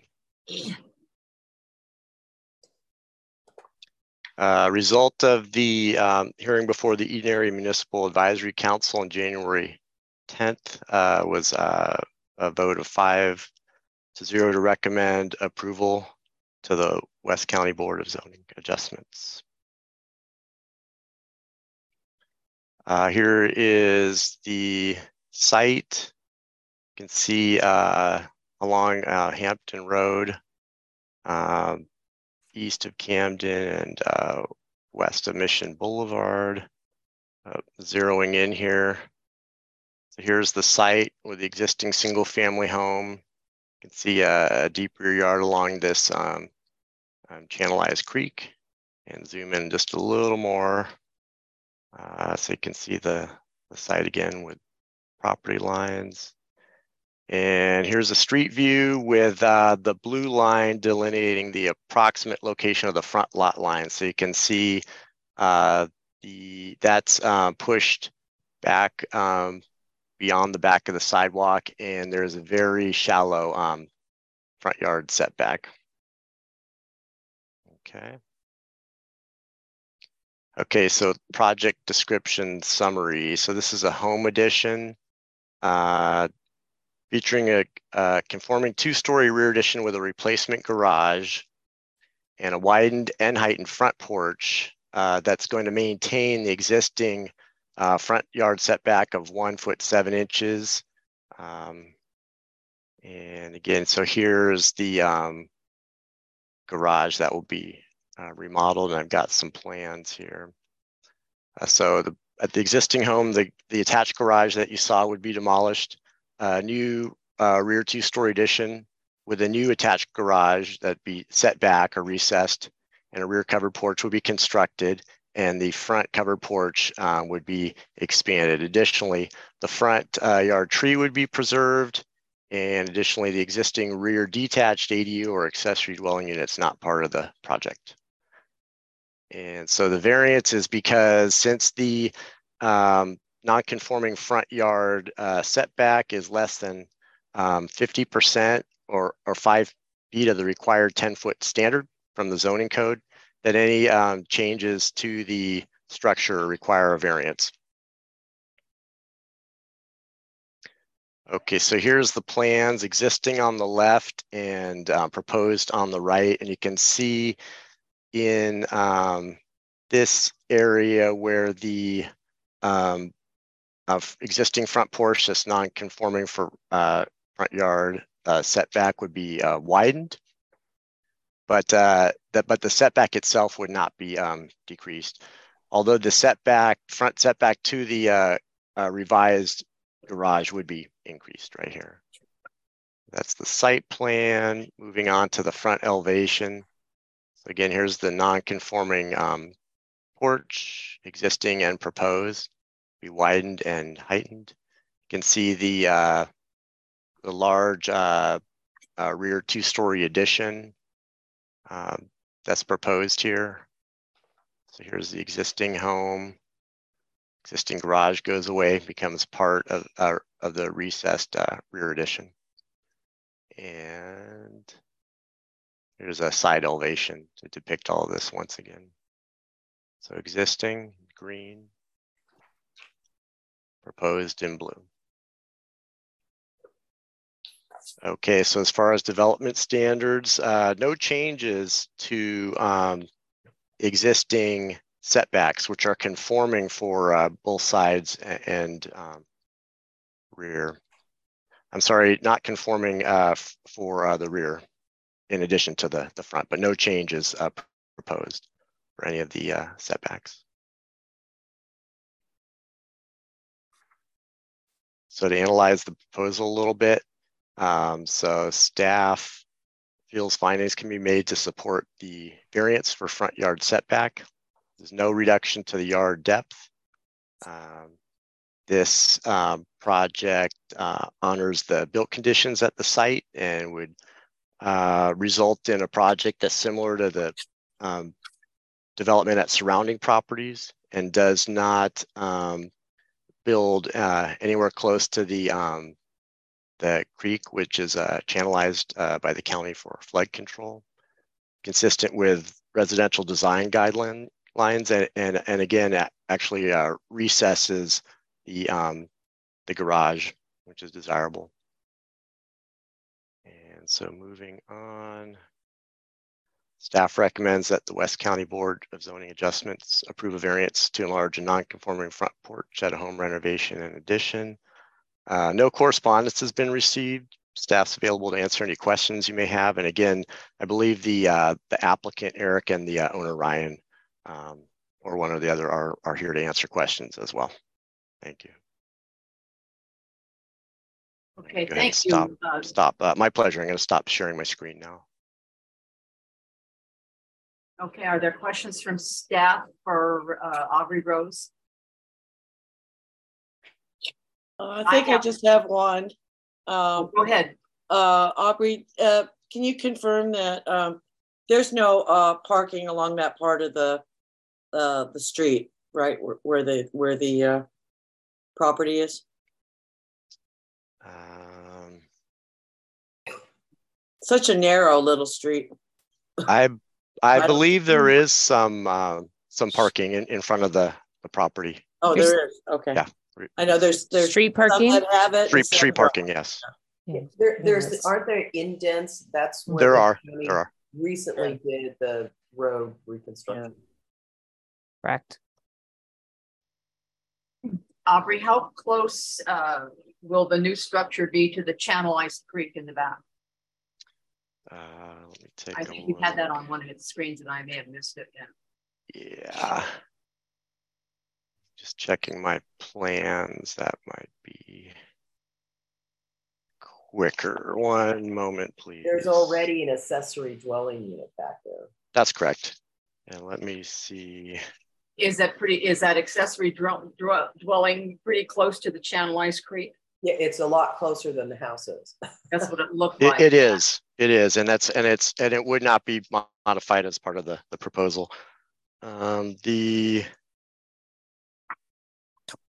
Was that one done with permit? I believe so. And I'm looking for,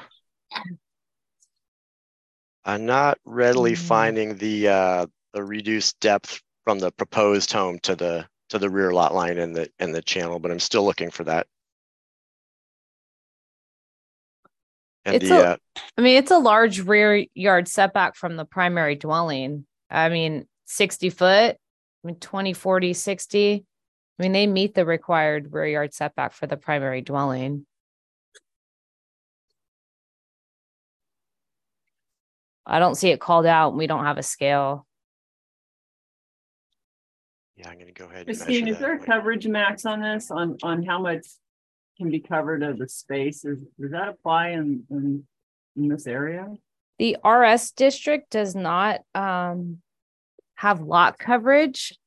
The lot is being used as single family. So normally the residential design guidelines kick in, which restricts it to 40% and 45%, depending on single story or second story. But the current zoning is RS, and there's no lot coverage under the residential design guidelines and standards for that zoning district. Whoops. I know they had to do a flood report. Is this subject to flooding? It said it's in a flood zone. Well, all of that area, I think, is flood. Yeah. When they built 5 canyons. Yeah, thank you. That's how it got in the flood zone. That's the consequence. Yeah. So the sorry for the delay. The existing rear yard from the home is approximately 80 feet, and it'd be reduced by approximately 25 feet. So it's well within any restricted on the back from the channelized creek. Yeah. And it looks like through the building department, through their permit process, the project will have to submit flood elevation certification on their plans. So the ADU in the back, looks like it's almost on channelized creek. That's a different issue there. Yeah. Because if it was permitted by conversion, it might have been of an existing accessory structure that had already been there. Okay, got it. Any other questions, staff? No. Okay, if not, I'll open public hearing on this item. If anybody's here to speak for the item number 2 on the regular calendar, PLN 2022-199, a variance on Hampton Road, please raise your hand. Okay, we have a hand up for Ryan. Ryan, I'm going to allow you to speak. Hi, Ryan, can you unmute yourself? Thank you. Yes, ma'am. Good afternoon, y'all.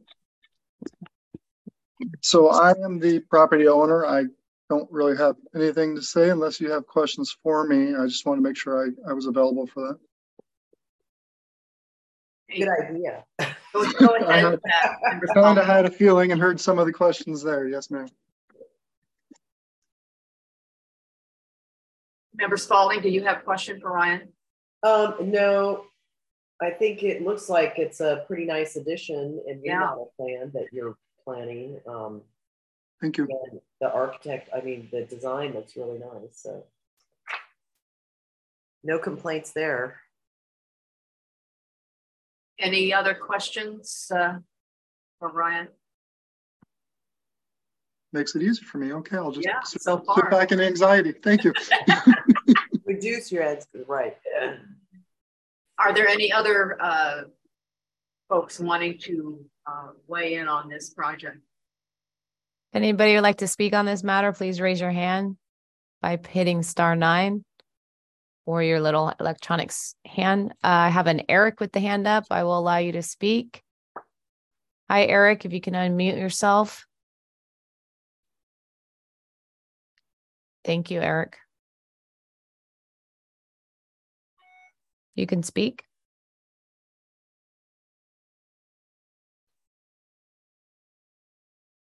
Hi, Eric, if we would like to hear from you. Maybe not.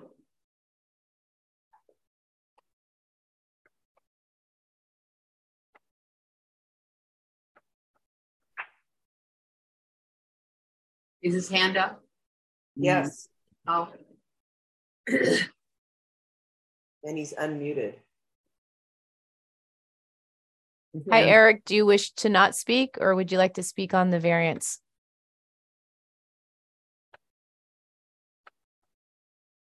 If I could chime in, Eric's the applicant.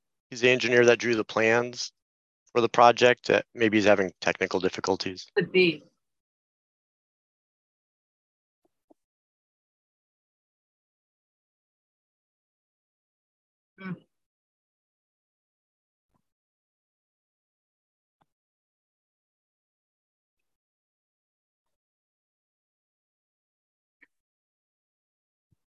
Yeah.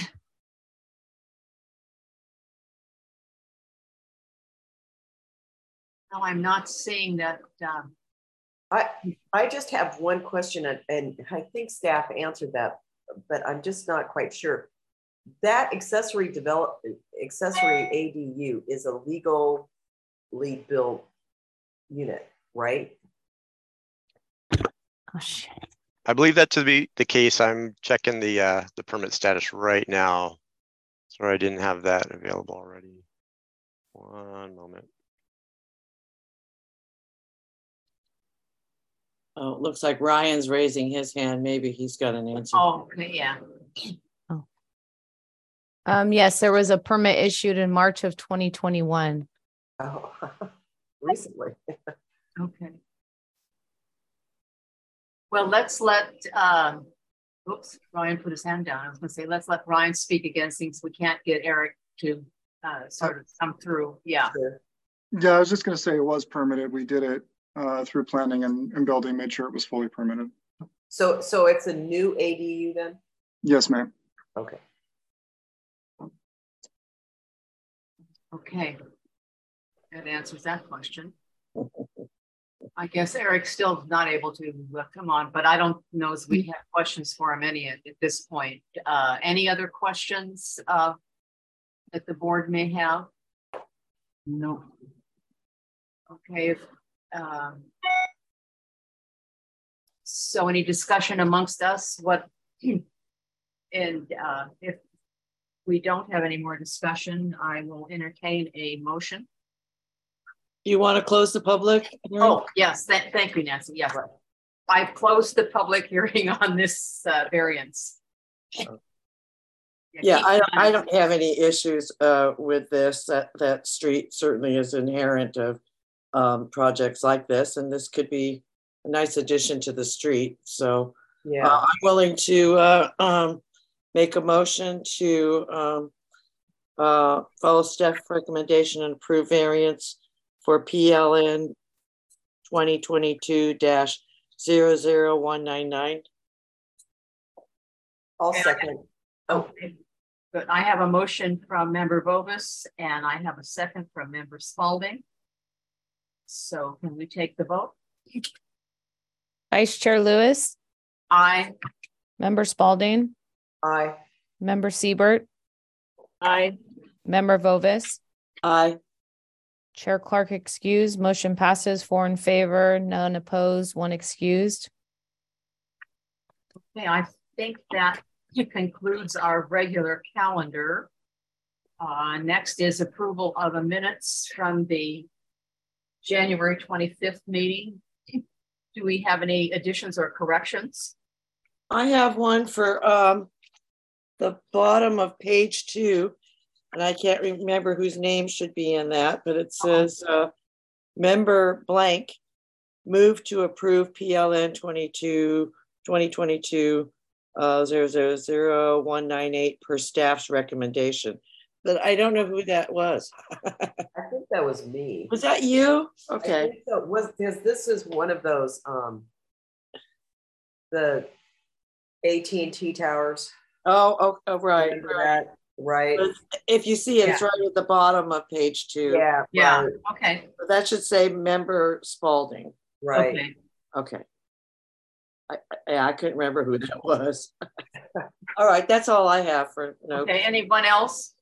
I have a correction after the public comment was closed, also on page 2.